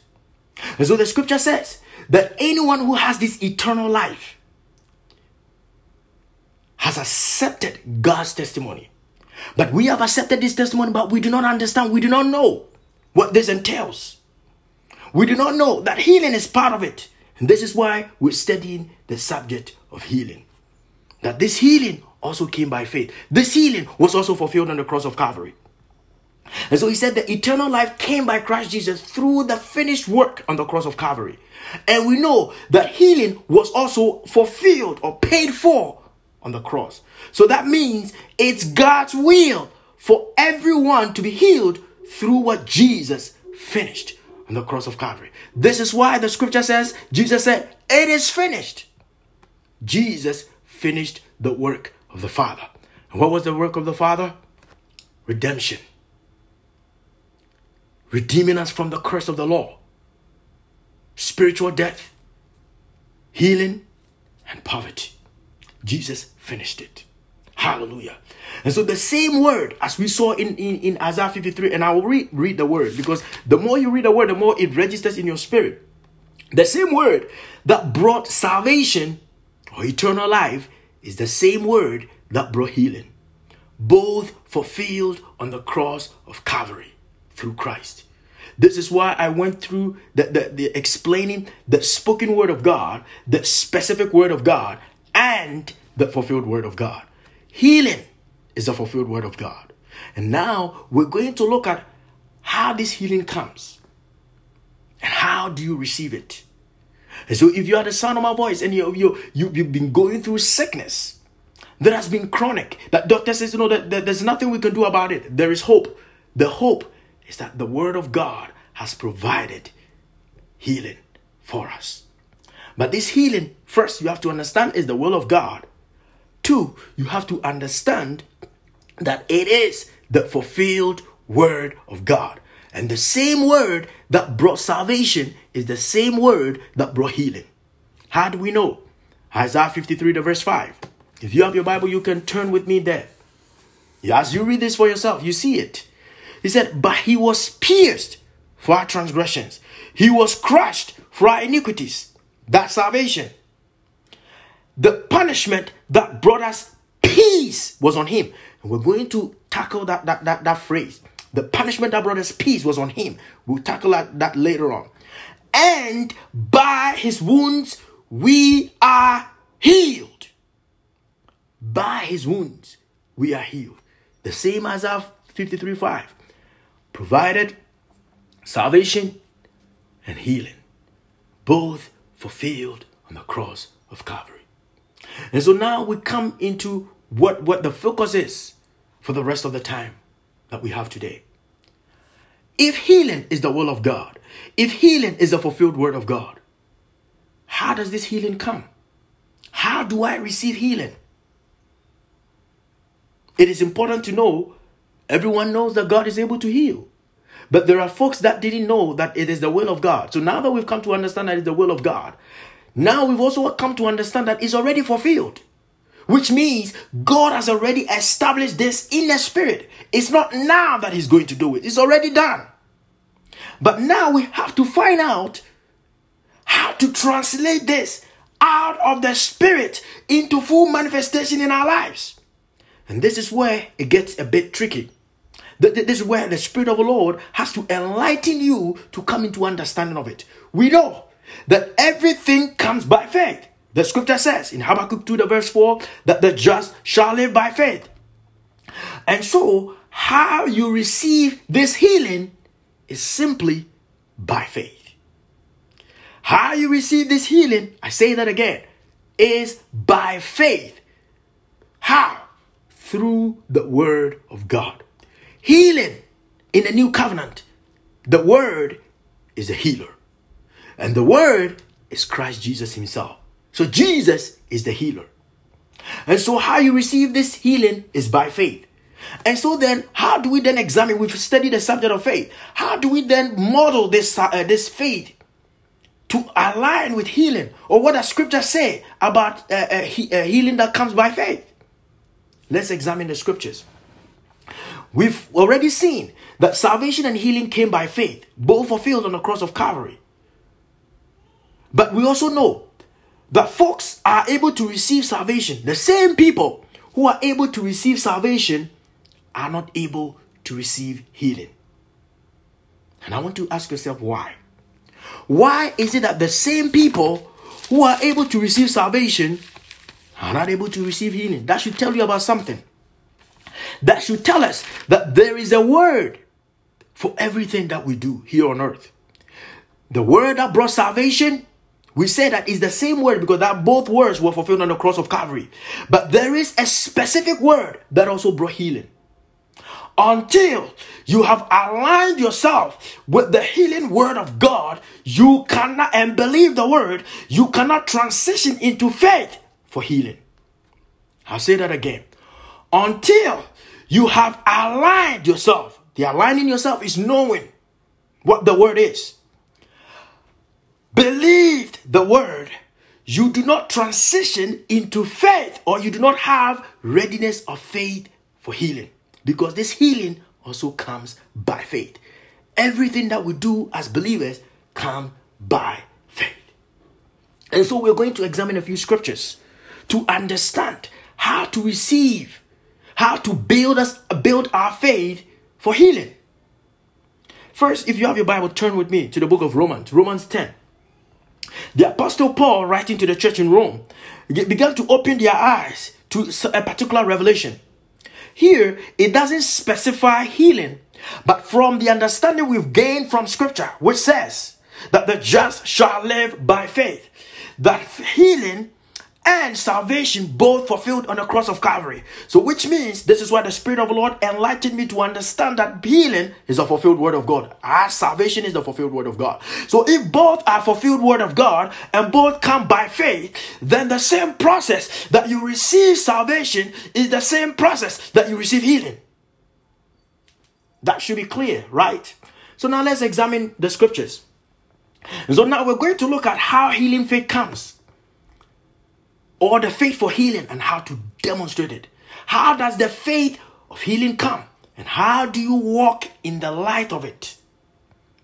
If you have your Bibles now, if you've turned now, Romans 10, I'm going to read something here. The Apostle Paul, writing to the church, he's writing about righteousness. And so you read the verse 6. He said, but the righteousness that is by faith. We all understand that righteousness came by faith. And this righteousness came by the fact that Jesus died on the cross of Calvary for us. So by believing in him, we become the righteousness of God. Why? Because the word is already being fulfilled. This is why by believing in him and by professing with your mouth, you already become the righteousness of God. You don't have to do anything else. It's by hearing the word, believing the word, and releasing that word. And now there's a revelation here that I want you to get. He said, by the righteousness that is by faith. What does it say? So now I jump to the verse 8, because, there's something here that is not related to what we're talking about. So I jump to the verse 8. Romans 10 verse 8. So, but what does it say? He's still talking about righteousness by faith. He's talking about faith now. The word is near you. So if you have your Bible, please, I want you to turn with me there. I want you to look at the word for yourself. The righteousness that is by faith. The verse 8. What does it say? So the word is near you. And I want you to listen to where the word is. It is in your mouth and in your heart. That is the message concerning faith that we proclaim. So here, he's generalizing it. That the message concerning faith says that the word of God is not just in your heart, but it has to be in your mouth. That is the message concerning faith. So if healing comes by faith, it means that the healing word should be in your heart and the healing word should be in your mouth. And so here he began to use righteousness that came by faith to explain this revelation to the church. Here he's not writing to unbelievers. He's writing to the church in Rome, under the inspiration of the Holy Spirit. So this is how I put it. And the man of God also puts it. So he said, this is the Spirit of the Lord speaking through the Apostle Paul. And I believe it's so. He said, the word is near you.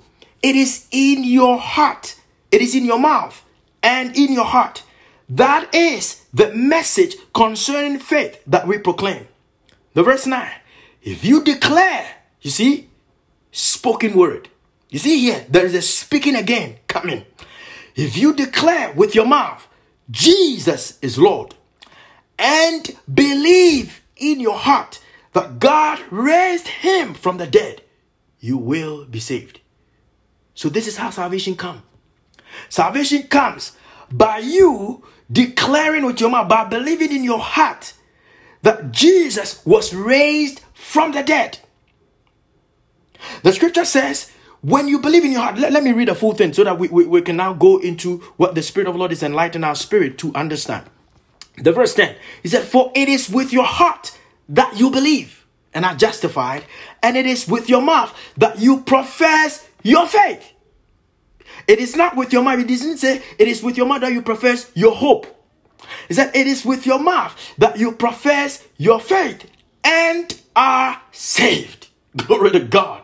So here, the light of the revelation here is that in order for you to come into the fullness, here the Apostle Paul is using salvation as an example. In order for you to come into the light of salvation, in order for you to be actually saved, you have to believe first in your heart that Jesus died and was raised from the dead. He said, when you believe that, you are justified. But believing something in your heart does not save you. It is the right step towards salvation. But he said it is with your mouth that you profess your faith. Why? Because salvation came by faith. So when you believe in your heart that Jesus was raised from the dead and you spoke the word out of your mouth, glory to God. This is why I was speaking about the spoken word of God. The spoken word, because salvation is already a fulfilled word of God. And so that salvation is fulfilled in the spirit. And God is a spirit. The things that he has established for his children are established in the spirit. But until that which is established in the spirit is translated out of the spirit into manifestation in the natural, you do not see the fullness and the benefit of the word. This is what is happening. So you see that until you speak the word of salvation out of your mouth, you do not translate that salvation which has already been fulfilled through Christ out of the spirit into full manifestation in your life. This is why all of us, when we came to believe in Christ Jesus, when we came to salvation, the person who let us say, repeat after me. Why? There are people who do these things, but they do not understand the revelation behind it. The revelation is this: it is a word of faith. First says that the word is in your heart and the word is in your mouth. Glory to God. The mouth is so that you can translate what is established in the spirit into full manifestation in the natural. That is the spoken word of God. So when you speak the word of God, you are translating what God has already established in the spirit into full manifestation in the natural. And this is what is beating a lot of people. That when you translate this, when you relate to this, to healing, healing is also a fulfilled word of God. Because what we've examined from scripture in Matthew 8:17, he said this was to fulfill what was spoken through the prophet Isaiah, that indeed himself took up our infirmities and bore our disease. That is the word of healing. But until you believe that word, you can believe all that word you want. But until you release that word through the spoken word of God, because when the word is fulfilled, what the Spirit of the Lord spoke to me is this: when the word is being fulfilled through Christ, all you need is faith and proclamation. So you believe the word in your heart, then you speak the word. When you speak the word, you translate what God has established in the spirit into full manifestation in the natural. And this is what God demonstrated through creation in Genesis. So you read throughout Genesis, whatever God created, he spoke into existence. So you read Genesis 1, that in the beginning God created the heavens and the earth. Now the earth was formless and there was darkness over the surface of the deep. The Bible says, and God said. He spoke. Why? Because God was trying to translate that which he has established in the spirit into full manifestation in the natural. Until you speak the word of God, until you speak the word, you cannot translate that which is established in the spirit into manifestation in the natural. And so what we do see when it comes to healing, there are people that believe that Jesus has already paid a price for it, but they do not know how to translate that spiritual fulfillment, that spiritual word out of the spirit into full manifestation in the natural. There are people who also know how to translate it, but they do not translate the right word. They said, oh, I believe God is going to heal me. That is hope. But the scripture says, for it is with your heart that you believe and are justified, and it is with your mouth that you profess your faith, not your hope, and are saved. So healing, just like salvation, is fulfilled word of God. But in order for you to walk in the light of this revelation, in order for you to see the full manifestation of the word in your life, first, we've started with a building block. You have to know that God is able. You have to know that it is the will of God. That's where it starts. Once you've accepted that it is the will of God, you have accepted God's testimony. That's the right step. Then now you're building your hope. Now you have to understand that that faith comes, that salvation, that healing comes by faith. Then that faith, what we've learned in the past, is that faith is the substance of things hoped for, the evidence of things not seen. And so here the definition will play out very well here. You start with hope. The hope that God is able to heal. The hope that it is the will of God that you are healed. Glory to God. That God has already fulfilled this word through Christ. That is hope. But then, it is one thing to have hope and know the will of God. But it's another thing to translate it. How you translate what you're hoping for into full manifestation in your life is transitioning from hope to faith. This is why we had a whole session or teaching on how to transition from hope to faith. A lot of Christians live in hope. And so there are Christians that believe that God is able to heal. It is the will of God to heal me. But they do not know the word. Or even if they know the word, they don't know how to translate the word. And so the scripture says, by his stripes, you are healed. And some people are saying, God is going to heal me. You see, it doesn't align with scripture. And so what they are trying to translate is not in alignment with the will of God. Lo and behold, they receive nothing. And as we go on, I'm going to show you a typical example. The word of God is so true. Aside from what I've read from scripture, the Spirit of the Lord intentionally took me through the step-by-step process of how to receive healing by a manifestation of the word through somebody that I prayed with. And I'm going to share that as a testimony for us to know. And so what the Apostle Paul, the revelation that the Spirit of the Lord is making known to us this morning is that in order for you to come to the point of healing, that healing comes by faith. But in order for you to receive that healing, first, you have to know the word. You have to understand that the healing comes by faith.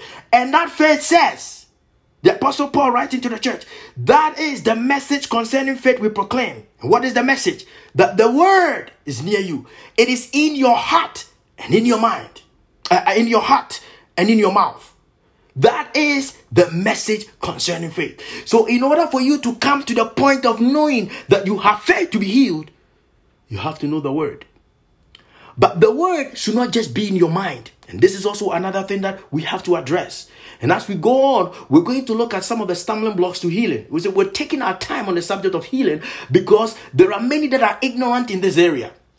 But the Spirit of the Lord is gradually opening our eyes to the revelation that He has laid out in His Word, that it is His will for every person to be healed. And once we come into the light of it, glory to God, begin to walk in the light of healing. Begin to walk in the light of healing. The sickness comes, it has to leave because the Word has been fulfilled. But He says, the faith says that the Word is in your heart and in your mouth. He didn't say anything about the mind. And I want you to ask yourself why. There is nothing about the word in your mind. Although the Bible says we should renew our mind because it is out of the mind that the heart receives. You see, you study the word through the mind, that the Spirit of the Lord will translate the word into your heart because faith is of the heart. The reason why I did not talk about the mind is because faith is of the heart. Faith is a substance of the Spirit. And that faith resides in your spirit. This is why in 2 Corinthians 4 verse 13, he said, I believe, therefore I have spoken. Since we have the same spirit of faith. Faith is a substance of the Spirit. And that substance of the Spirit dwells in the heart. So it can only be made substantive. That something can only be made real if it is in the heart. So this is what scripture says, that faith is, Hebrews 11 verse 1, is the substance of things hoped for, the evidence of things not seen. The second part of the definition said the evidence. How can you have the evidence of something you cannot see? And this is what I was talking about. The scripture says, eyes have not seen, ears have not heard, no mind has conceived what God has in store for those who love Him. The things God has in store for those who love Him can be accessed by faith because it is not something you can see. It is something spiritual, and faith is a substance of the Spirit. And so he said faith is the substance of things hoped for. That substance of faith is just to allow us to understand where we can find the word of faith. Faith, that substance, has a source. Every substance has a source. And the source of faith is the word of God. This is what Romans 10 verse 17 says, therefore faith cometh by hearing, and hearing by the word of God. And so the more you hear the word, or the more you study the word of God for yourself, you come to the point of faith. But you can only come to the point of faith in God's word when you have believed the word. And so there are people that study the word of God. They can recite scripture in their mind, but the word has not produced a conviction in their heart because they do not have faith. So they must speak the word, but they do not see the manifestation of the word. Because if the word is just spoken, but it is not spoken by faith, because it is by faith that you can translate what is established in the spirit into full manifestation in the natural. Faith is what is required. It's not just knowing the word, but believing the word in your heart. For it says, it is with your heart that you believe and are justified, and it is with your mouth that you profess your faith and are saved. The moment you believe the word of God, and now we're talking about healing. The moment you believe, align and believe the word of God concerning healing, you automatically now have faith. You've transitioned from hope to faith, and now you have readiness of faith to be healed. But that readiness of faith is not enough also. He says, it is with your heart that you believe and are justified. It is with your mouth. You have to release that word. You have to speak that word. Why? Because faith is demonstrated through action. And some man of God put it this way. And what the Spirit of the Lord has made known to me is this, that if a word has been fulfilled, you see, we talked about the spoken word of God, the specific word of God, and the fulfilled word of God. For a word to be fulfilled, it has to have gone through, that word should have gone through the process of being spoken, that is being translated out of the spirit into existence in the natural. The word should have been acted on. And when the word has been acted on, you have what we call a fulfilled word. And so salvation, spoken through the prophet Isaiah or other prophets also. The word acted on by the Lord Jesus, fulfilled on the cross of Calvary. So it's a fulfilled word. It went through being spoken. It went through being acted on. And now the word exists in the new covenant as a fulfilled word of God. And because it is a fulfilled word of God, what the Spirit of the Lord opened my eyes to this, if the word is fulfilled, all you need is faith and proclamation. And that when the Spirit of the Lord opened my eyes to, it is confirmed by Romans 10 that we read, that it is with your heart that you believe and are justified, and it is with your mouth that you profess your faith and are saved. But he continued, he said, as scripture says, anyone who believes in him will never be put to shame. Can you believe the word of God concerning healing? The moment you believe the word of the living God, you transition from hope to faith. But what we also have to note is that you have to believe the word as it is written. There are people that believe the word, but they do not believe the right word. And so some will say, God is going to heal me. But that is not what scripture says. Or I hope God heals me. That's not what scripture says. There's nowhere in the New Testament that said God is going to heal you. Or I hope God heals me. He says, by his stripes you were healed. By his stripes you have been healed. By his stripes we are healed. That is the word. And so what I always say is that take the word of God in face value. Don't try to mix any theory with it. Take it in face value. The moment you believe the word of God, believe the word as it is written.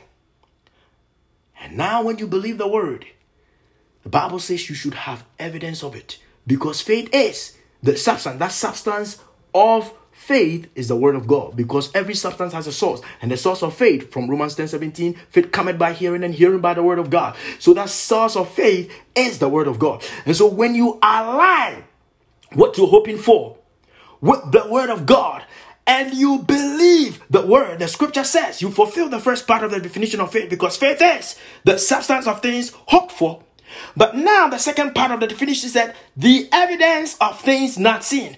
The moment you believe the word of God, you transition from hope to faith, because faith starts with hope. He said, is the substance of things hoped for. That hope comes from the love of God. That hope comes from knowing that God is able. That hope comes from knowing that it is the will of God. That is the hope of salvation. That is the hope that you have in Christ Jesus. That when something is that God is able to do something for you in the future. That is hope. Hope is futuristic. But when it comes to the point where you need the healing now, hope is of no value. hope does not bring anything to you. The Apostle Paul says, who hopes for what they already have? But if we hope for something we do not have, then we wait for it patiently. You see? So hope is futuristic. So you can say that you have hope for healing because it's been provided by the Lord Jesus when you are not sick. So now that I'm not sick, I can hope for healing when I'm sick. But when the sickness comes, based on that hope, I have to find the word of God, which is the source of faith, which is the substance of faith. Believe the word, and the moment you believe the word, you transition from hope to faith. And that is where a lot of people have not come to understanding. It's the Spirit of the Lord that opened my understanding to this word. And the light of it, I've shared this. The light of it is seen in Romans 10, the Romans 4. The Bible says Abraham. So the Apostle Paul again was writing to the church in Rome. He's talking about the subject of faith. He said, let us examine the scriptures to see what our father Abraham discovered in this matter of faith. You read the verse 16, Romans 4, the verse 16, he said, therefore the promise comes by faith, so that it may be by grace, so that it may be guaranteed to all Abraham's offspring. Who are the offspring of Abraham? Anyone who has the faith of Abraham, anyone who has believed in Christ Jesus is seen as the offspring of Abraham, because Abraham's faith was credited to him as righteousness. The same way our faith in Christ Jesus has been credited to us as righteousness. He said, the God who is able to give life. You see, there's a revelation here. He said, the God who is able to give life to the dead and calls into being things that were not. He's talking about things that are established in the spirit but are not in the natural. God is able to call. How do you call something? Speaking. If you want to call somebody, if you want to call your child, you speak to them. And so he said that God who is able to call things into being that were not. The reason why he calls things into being that were not, because these things he's calling are established in the spirit. The spiritual realm is different from the natural realm. In the natural realm, these things are not, because we cannot see it. The natural realm, things can only be made manifest by the senses, either by seeing, by feeling, or by hearing. So this is what the scripture says, that faith, we walk by faith and not by sight. He's literally talking about the senses. That is how we live in the natural realm. The natural realm, things are made real to us through our senses. But in the spiritual realm, things are made real by the Spirit. This is what the Spirit has been given to us. So the God who is able to call things into being that were not is God calling that which he has established in the Spirit into manifestation in the natural.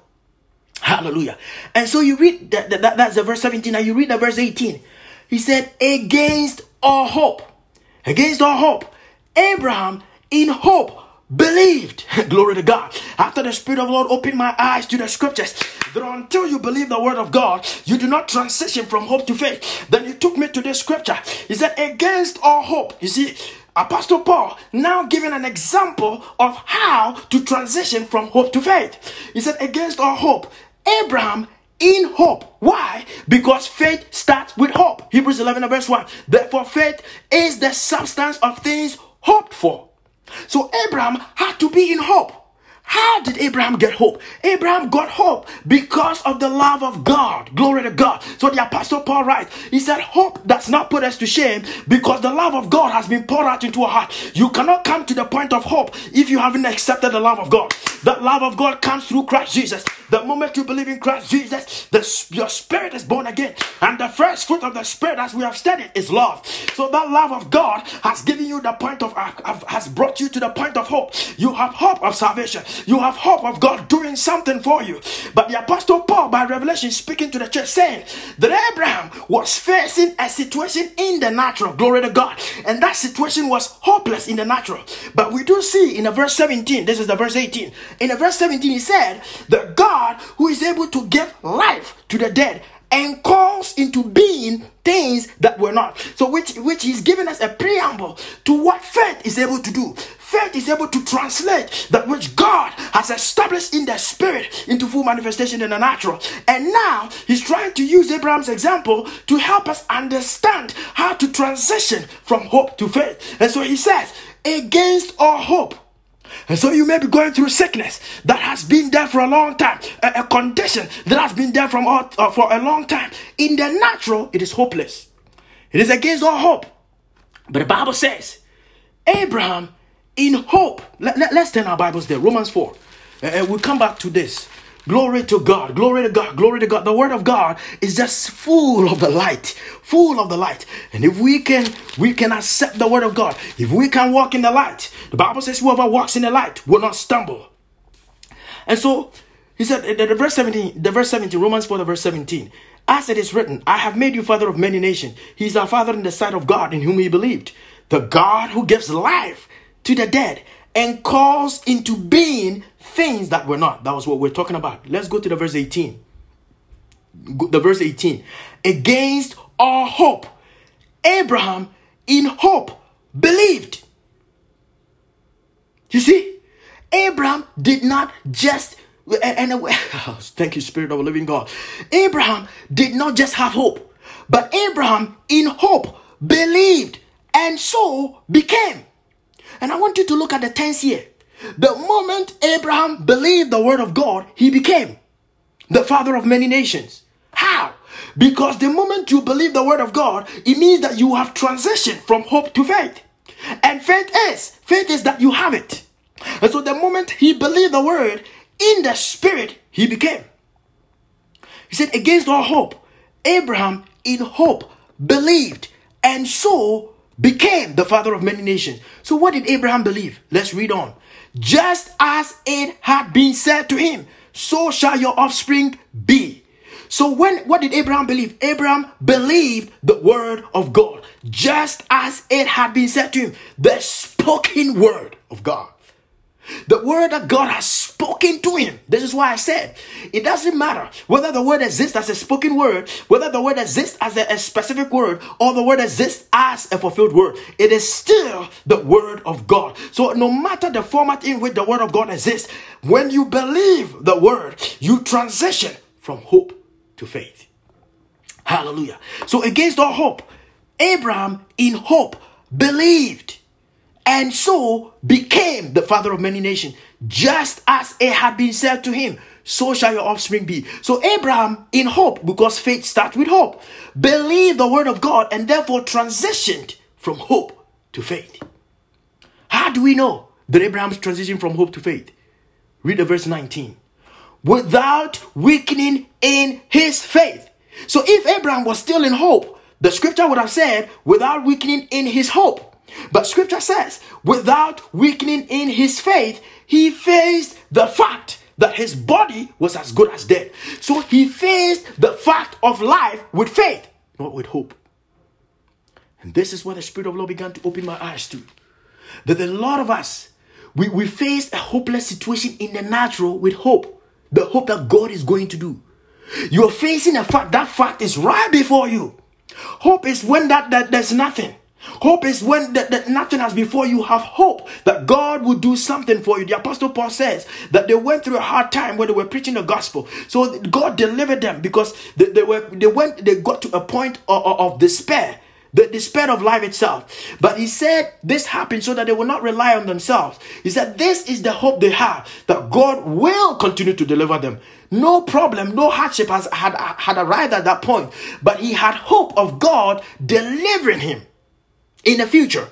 But when the problem is now, when you are facing the fact now, Abraham understood that in order for him to face the fact, in order for him to transition, in order for him to transform or transition or translate what God has established for him in the spirit into manifestation in the natural, he needed to transition from hope to faith. He had hope all along. But when he was facing that fact of life, he had to transition from hope to faith. The moment you transition from hope to faith, and the scripture has made it clear to us how you transition from hope to faith, by believing the word of God. The moment you believe the word of God, you transition from hope to faith. And so the scripture says, when he believed, he became just as it had been said to him. That is the evidence that what he believed was the word of God. Not the words of men, not the words that Sarah was telling him, but the word of the living God. There are a lot of us that believe the words of men instead of the word of the living God. This morning, the challenge to you, if you're going through any sickness, do not believe the words of men. No matter what people are saying, do not believe the words that they are telling you, that this is incurable. Good. In the natural, it is hopeless. But in order for you to face that fact, you have to transition from hope to faith. And how you transition from hope to faith is by believing the word of God. But the evidence, the moment you believe the word of God, you should have evidence. Because faith is evidence-based. How do we know? Hebrews 11 verse 1. Faith is the substance of things hoped for, the evidence of things not seen. The moment you believe the word of God, you have evidence of what you're hoping for in your heart. He said that evidence you cannot see. So don't look for a physical manifestation yet. He said you should have evidence. That evidence has to manifest in a certain way. Here the Bible says, when Abraham believed God, he became. That is the evidence. He said, against all hope, Abraham in hope believed. The moment he believed, he transitioned from hope to faith, and so became. He had evidence that he is the father of many nations. And so the scripture says, without weakening in his faith, he faced the fact that his body was as good as dead since he was 100 years old. So he faced the fact of life with faith. But a lot of us, because we face the fact of life, we face that sickness with hope. Therefore, we believe the doctor's testimony over the word of God. And so if you hang on to hope without transitioning from hope to faith, you would accept the fact of life against the word of God. The scripture says, face the fact of life with faith. Don't face it with hope.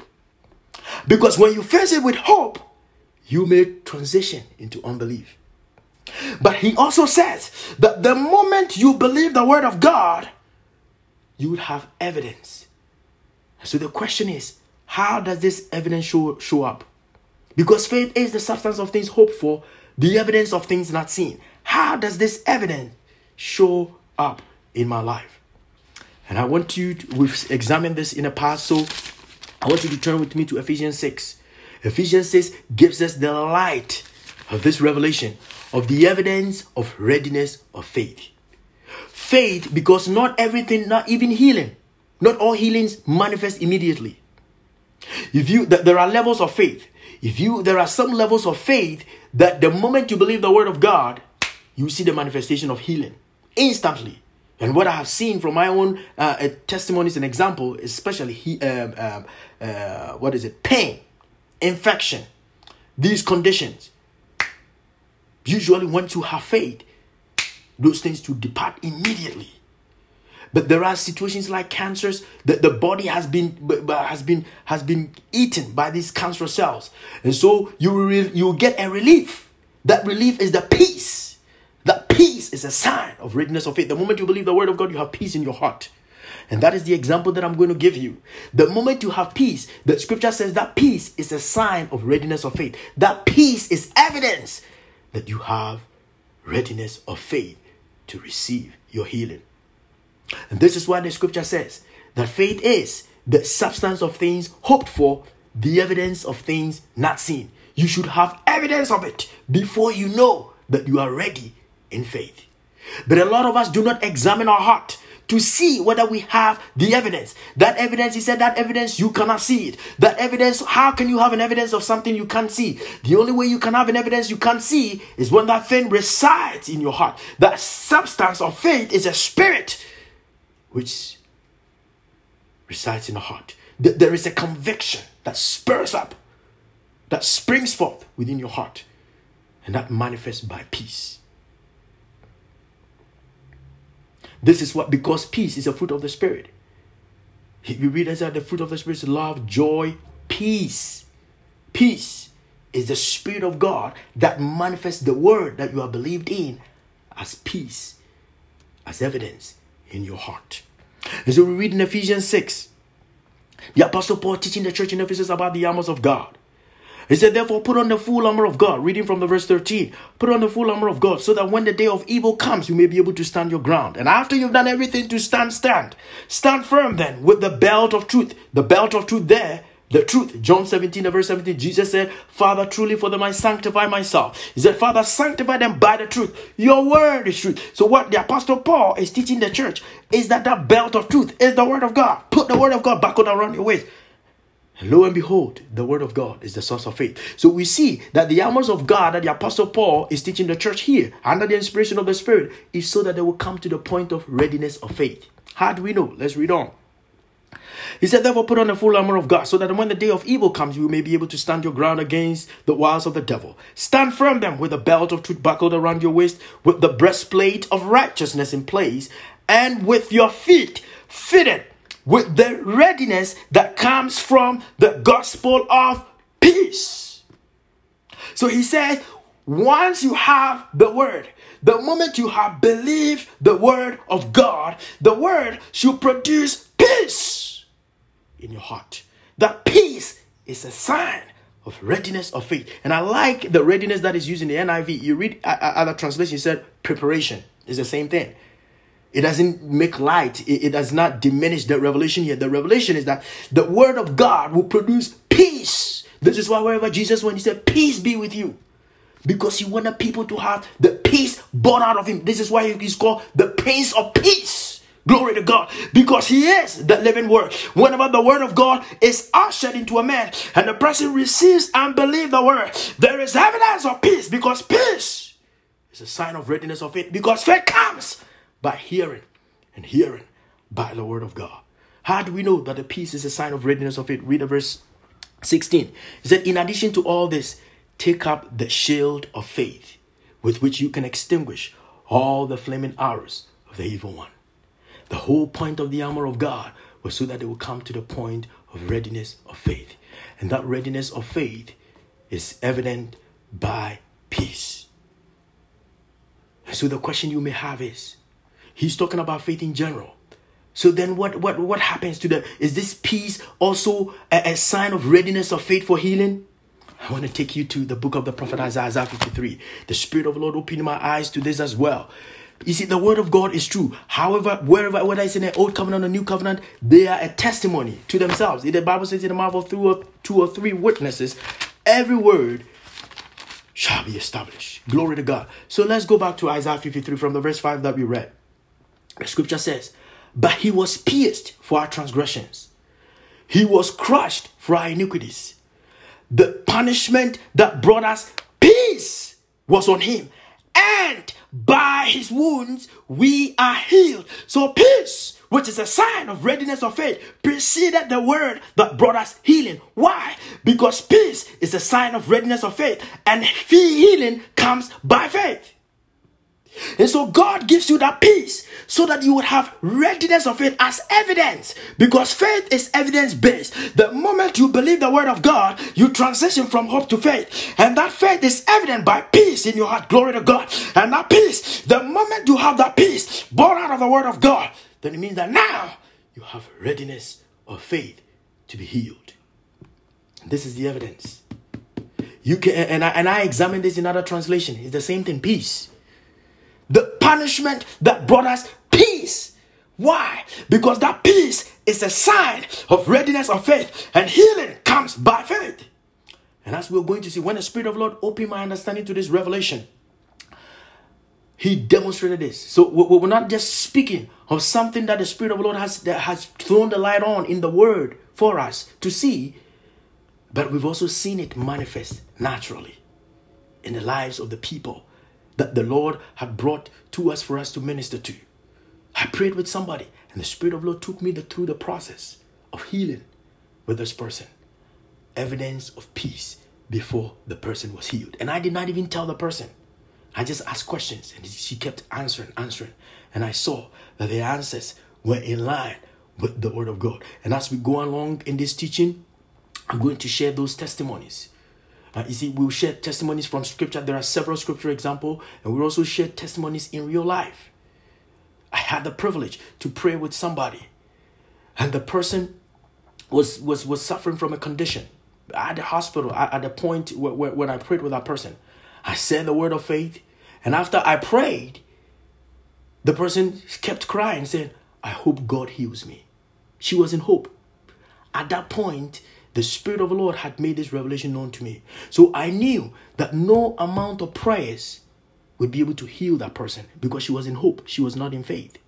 She had hope that God is able to do. That's why she even allowed me to pray with her. She knew that healing, maybe the healing is the will of God. I don't know. But what she said gave me an understanding to her status of faith. She did not have faith. She had hope. And what the Spirit of the Lord had opened my eyes to through the scripture is that until the word manifests, you believe the word and the word manifests as peace in your heart, you will not be healed. And what I've seen from this example, that it is not because the person did not really believe the word of God. They did not know the right word. She might know that God is able to heal, but she doesn't know the right word. And so when people do not know the right word, they do not speak or do not believe in alignment with the word. And so there are Christians that know that God is able to heal, but they do not know what that healing word is. And so they are not able to have faith. They have hope, but they do not have faith because they do not know the right word to believe to transition from hope to faith. And so what did I do? After I said the first prayer, and I said, how are you feeling? He said, I hope God heals me. She was still crying. And so I knew. I stopped the prayers. And now I began to teach her the word. And I asked her, do you believe in the word of God? She said, yes. He said, this is what is written. Isaiah 53. I took her through Isaiah 53. The same word that I'm reading to you. That he was pierced for our transgressions. He was crushed for our iniquities. The punishment that brought us peace was on him. And by his wounds, we are healed. And I said, you understand this word? He said, we are healed. She said, yes. And I said, what tense is that? She said, past tense. Do you believe that? She said, I believe. Then I took her to Matthew 8. That the word was fulfilled. So I told her, this word, this healing is already fulfilled. It's not now you're saying that you hope God heals you. That does not align with the word of God. This is why, and I told her, I prayed for you. The word of faith, the Spirit of Lord, the healing anointing has been released into your life, but you're not receiving it. You are not receiving it into your body. That is why the sickness is still there. The reason I told her, the reason is that you are not believing right. The word is already been fulfilled. By his stripes you are healed. And the word is already fulfilled. The reason why the word is not made manifest in your life is because you're hanging on to hope. You're saying you hope God heals you. But the scripture does not talk about hope. It says you are healed. And so then I began to lead her to confess. You see, because it is with your heart. She said, I believe. So now it is with your heart that you believe and are justified. But until you speak the word, you do not translate the word out of the spirit into manifestation in your life. And so then I began to lead her.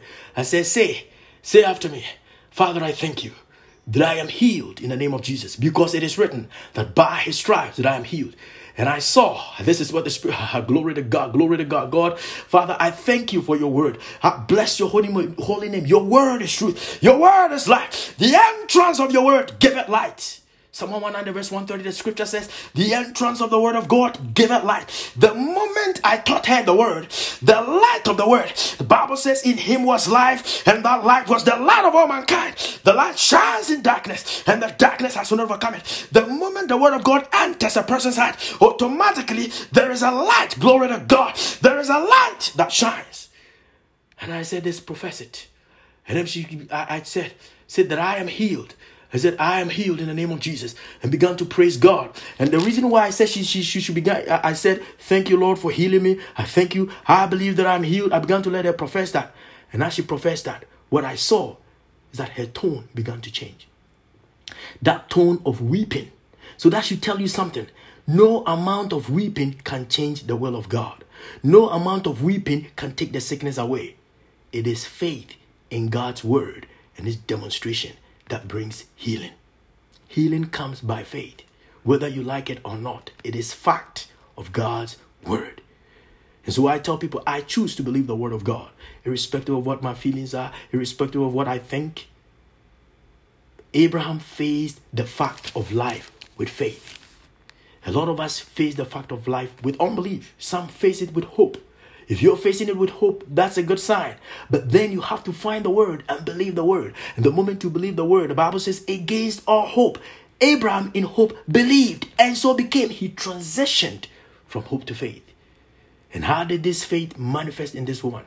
As she professed that I am healed in the name of Jesus, I saw that her tone began to change.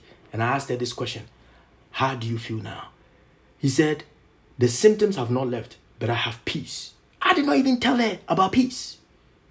She said, I have peace. Glory to God. And the moment she said, I have peace, I knew with evidence, with scripture, that now she is ready in faith to be healed. Glory to God. And so now I said, oh, hold on to that word. Hold on to that word. Hold on to that word. That is a sign that every symptom of the devil is now about to leave, because now you have accepted the word of God and you have believed the word of God in your heart. Peace is a sign of readiness of faith, as we have seen in Ephesians 6, as the word has also been testified in Isaiah 53, that the word that brought us healing was preceded by peace. What we also see is that even in Philippians 4 verse 6, the scripture says, do not worry about anything, but in every situation, not some situation, every situation, by prayer and petition with thanksgiving. So now the scriptures is telling about faith in prayer. Glory to God. It said by prayer and petition with thanksgiving.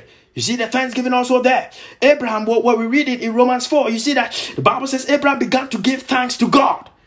It's part of the process. With thanksgiving, by prayer and petition with thanksgiving, present your request to God, and the peace of God, which surpasses all understanding, will guard your heart and your mind. Ask yourself, why is it that when you present your petition to God, the scripture does not say God is going to give you the thing right away? Why? Because you need faith in order to receive. James 1 said, without faith, it is impossible to receive anything from God. Hebrews 11 verse 6 said, without faith, it is impossible to please God. So God gives you readiness of faith in order to receive. Even if you have, because if you don't have faith, although the glory of the Lord may be right next to you, the Spirit of the Lord will keep you from recognizing that glory. And so God gives you that peace so that you would have evidence that He has heard you, that you have evidence and readiness of faith to receive. So when I saw that she had readiness of faith to be healed, I said, hang on to that word of faith. And now I commanded, I said the second or third prayer, and I said, in the name of Jesus Christ of Nazareth, you spirit of infirmity, I rebuke you. Come out of that body immediately. And I said, how do you feel? He said, the fever is broke. Whatever she's feeling is gone. And I went and took her out of the emergency room. The word of God. See, it's evidence-based. And so I want to end here with this. I don't know what you're going through. I don't know what you're facing. But what we do know is that the word of God is true. The word of God is evidence-based. And that evidence based on the word of God manifests by peace. But you can only come to the point of peace or readiness of faith when you have believed the word. When you know the right word and believe the word. Until you know the word, until you align yourself with the word, until you believe the word, you do not transition from hope to faith. And that, I believe, is what is deceiving a lot of Christians. They are hanging on to hope. And so there are people who hope God is going to heal me, God is going to heal me, and they die. Because they never transition from that hope to faith. And they kept pushing the glory of God to the future. And lo and behold, the sickness kills them. And when the sickness kills them, ignorant people say it is God, allowed, it is the will of God. It wasn't the will of God. You were killed by lack of knowledge. The scripture says, for lack of knowledge, my people perish. We perish because we have not come into understanding of the word of God. And there are people who even receive the word, but they will rather believe the lies of men, or they will rather believe the doctor's report over the word of God.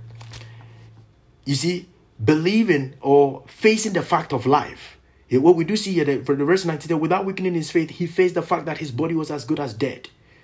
Since he was about 100 years old and that Sarah's womb was also dead. Yet he did not waver through unbelief regarding the promise of God, but was strengthened in his faith and gave glory to God, being fully persuaded that God had power to do what he had promised. A lot of us allow the fact of life to negate God's word.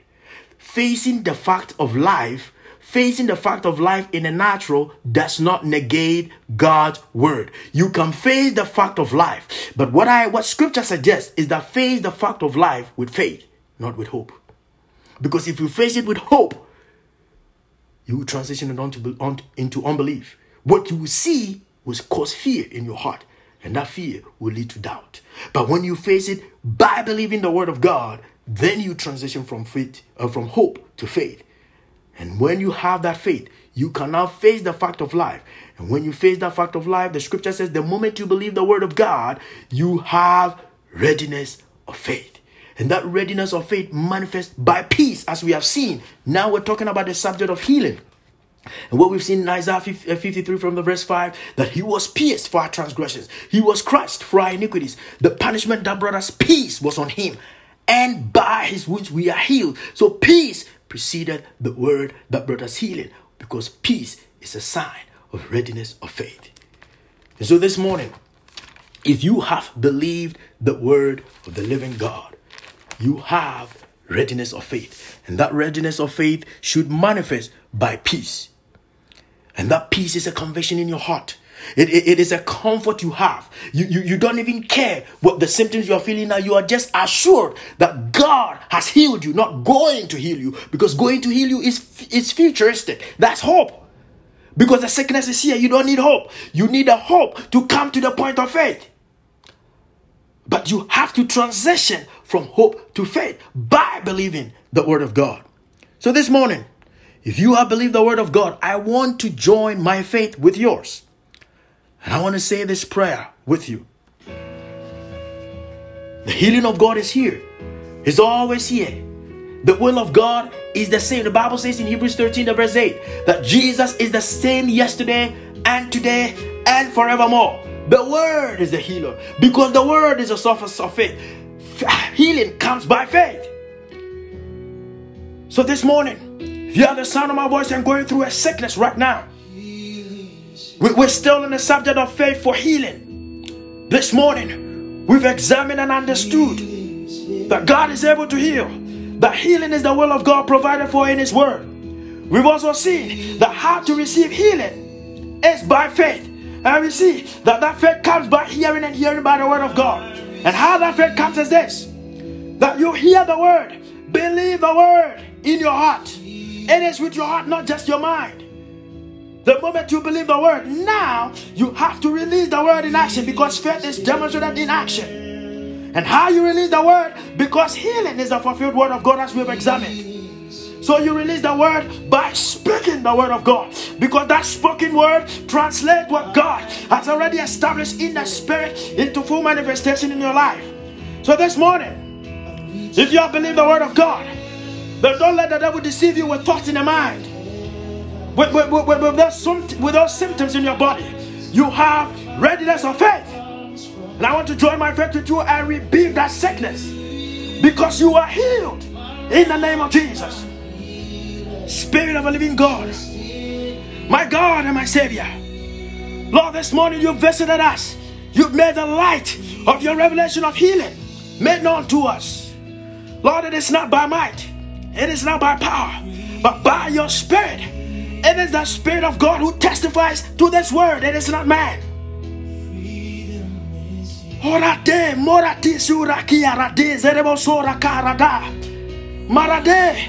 Oh my Father, who art in heaven, hallowed be your name. Your kingdom come. Your will be done on earth as it is in heaven. And Lord, your will is that every child of yours be healed, because you provided this word through Christ. Healing is the fulfilled word of God. The scripture says, you are the God who gives life to the dead and calls into being things that were not.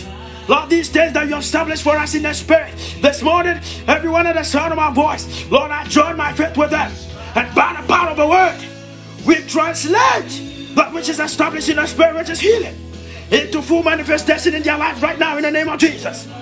So therefore, Lord, as we have examined the scriptures, and the scriptures tell us that how God anointed Jesus of Nazareth with the Holy Spirit and power, and how he went about doing good and healing all the oppressed of the devil. So sickness is an oppression of Satan. So therefore we command any seed of darkness, any oppression of Satan in the form of sickness, and anyone at the sound of my voice, I command you now, you seed of Satan, come out of that body right now. The word of God has come. The Bible says the entrance of his word giveth light, The light shines in darkness, and the darkness has not overcome it. He said, I have given you authority to trample upon snakes and scorpions and to overcome all the power of the enemy. So you spirit of infirmity, you hear the word of a living God. It is written that he was pierced for our transgressions. He was crushed for our iniquities. The scripture says, and the punishment that brought us peace was on him. And by his stripes, we are healed. We're not now going to be healed. We're already healed in Christ Jesus. Therefore, I command you, seed of Satan, come out of that body. You chronic condition, I rebuke you now in the name of Jesus. Come out of that body. By the power of his word, by the power of his anointing, the Lord Jesus Christ is here to heal. You seed of Satan, I rebuke you right now in the name of Jesus. Come out of that body. Any chronic condition, you tissues of the body, I command you now, begin to be restored right now in the name of Jesus, because they are healed.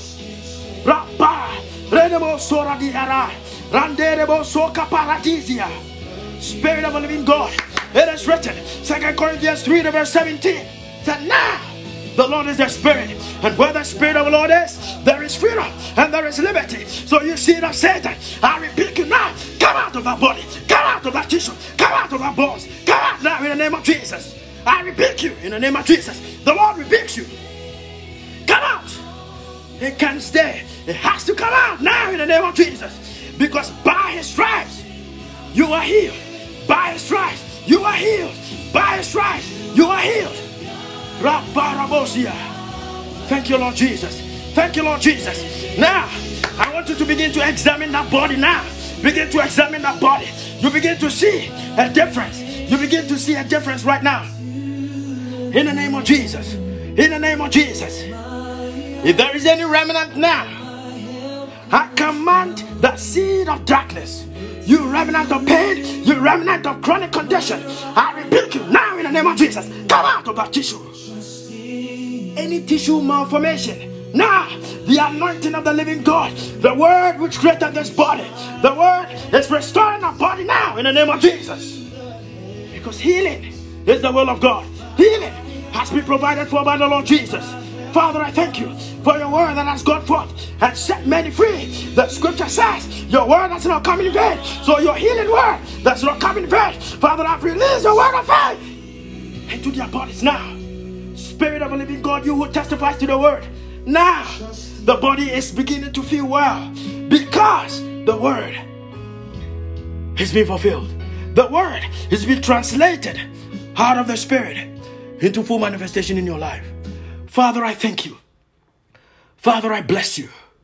Father, I honor you for your word that has been released into the lives of everyone at the sound of my voice. Lord, I pray even as they leave this platform, glory to God, your spirit has not left them. Lord, that which you have made available to them, Lord, help them to continue to hold on to that word of faith which says, by his stripes I am healed. That is your confession. Hold on to that confession. Don't change that confession. That is the will of God. And by his stripes that you have been healed. Receive that word. Hold on to that word. And live in the light of that word. Father, we thank you that you have visited us this morning. That you have shared your heart with us, that you have opened our understanding to the scriptures. The scripture says that, Lord, your word does not come in vain, but always comes to fulfill that which you desire and accomplish the purpose for which you sent it. We thank you that your word has fulfilled its purpose in our heart, in our bodies, in our minds, in every area of our lives this morning. We bless your holy name because the scripture says you are good and your love endures forevermore. You are merciful, Father. We thank you that you have had mercy on us. Lord, the scripture said, is any of you sick among you? Let them call the elders of the church. Let them anoint them with oil in the name of the Lord. And the prayer of faith will save the sick. And if they have committed sins, they will be forgiven. So if you are the sound of my voice, that these things are happening, that there is a sin in your life that is limiting your ability to come to the point of faith. The word of God coming to you this morning. Because the word, the Bible said, Jesus said, Father, truly for them I sanctify myself. He said, Father, sanctify them by the truth. Your word is truth. The word of God that has come to you has sanctified you, and so those sins are forgiven in the name of Jesus, because he paid the price for it. Father, I thank you that your mercy has gone out, that your word has been released and has blessed many. Be glorified in our lives, be exalted above all. And Lord, as they go about their daily activities in this week, this weekend and the week, protect them by the power of your word. The Lord said, he said, Lord, you've given us this name. He prayed for us. He said, Father, protect them by the power of your name. We thank you, Lord of heaven and earth, that you have loved us this much, that you have brought us into this inheritance, to this understanding of your word, that we will walk in the light of it. We bless you and we honor you this morning in Jesus' mighty name. Amen.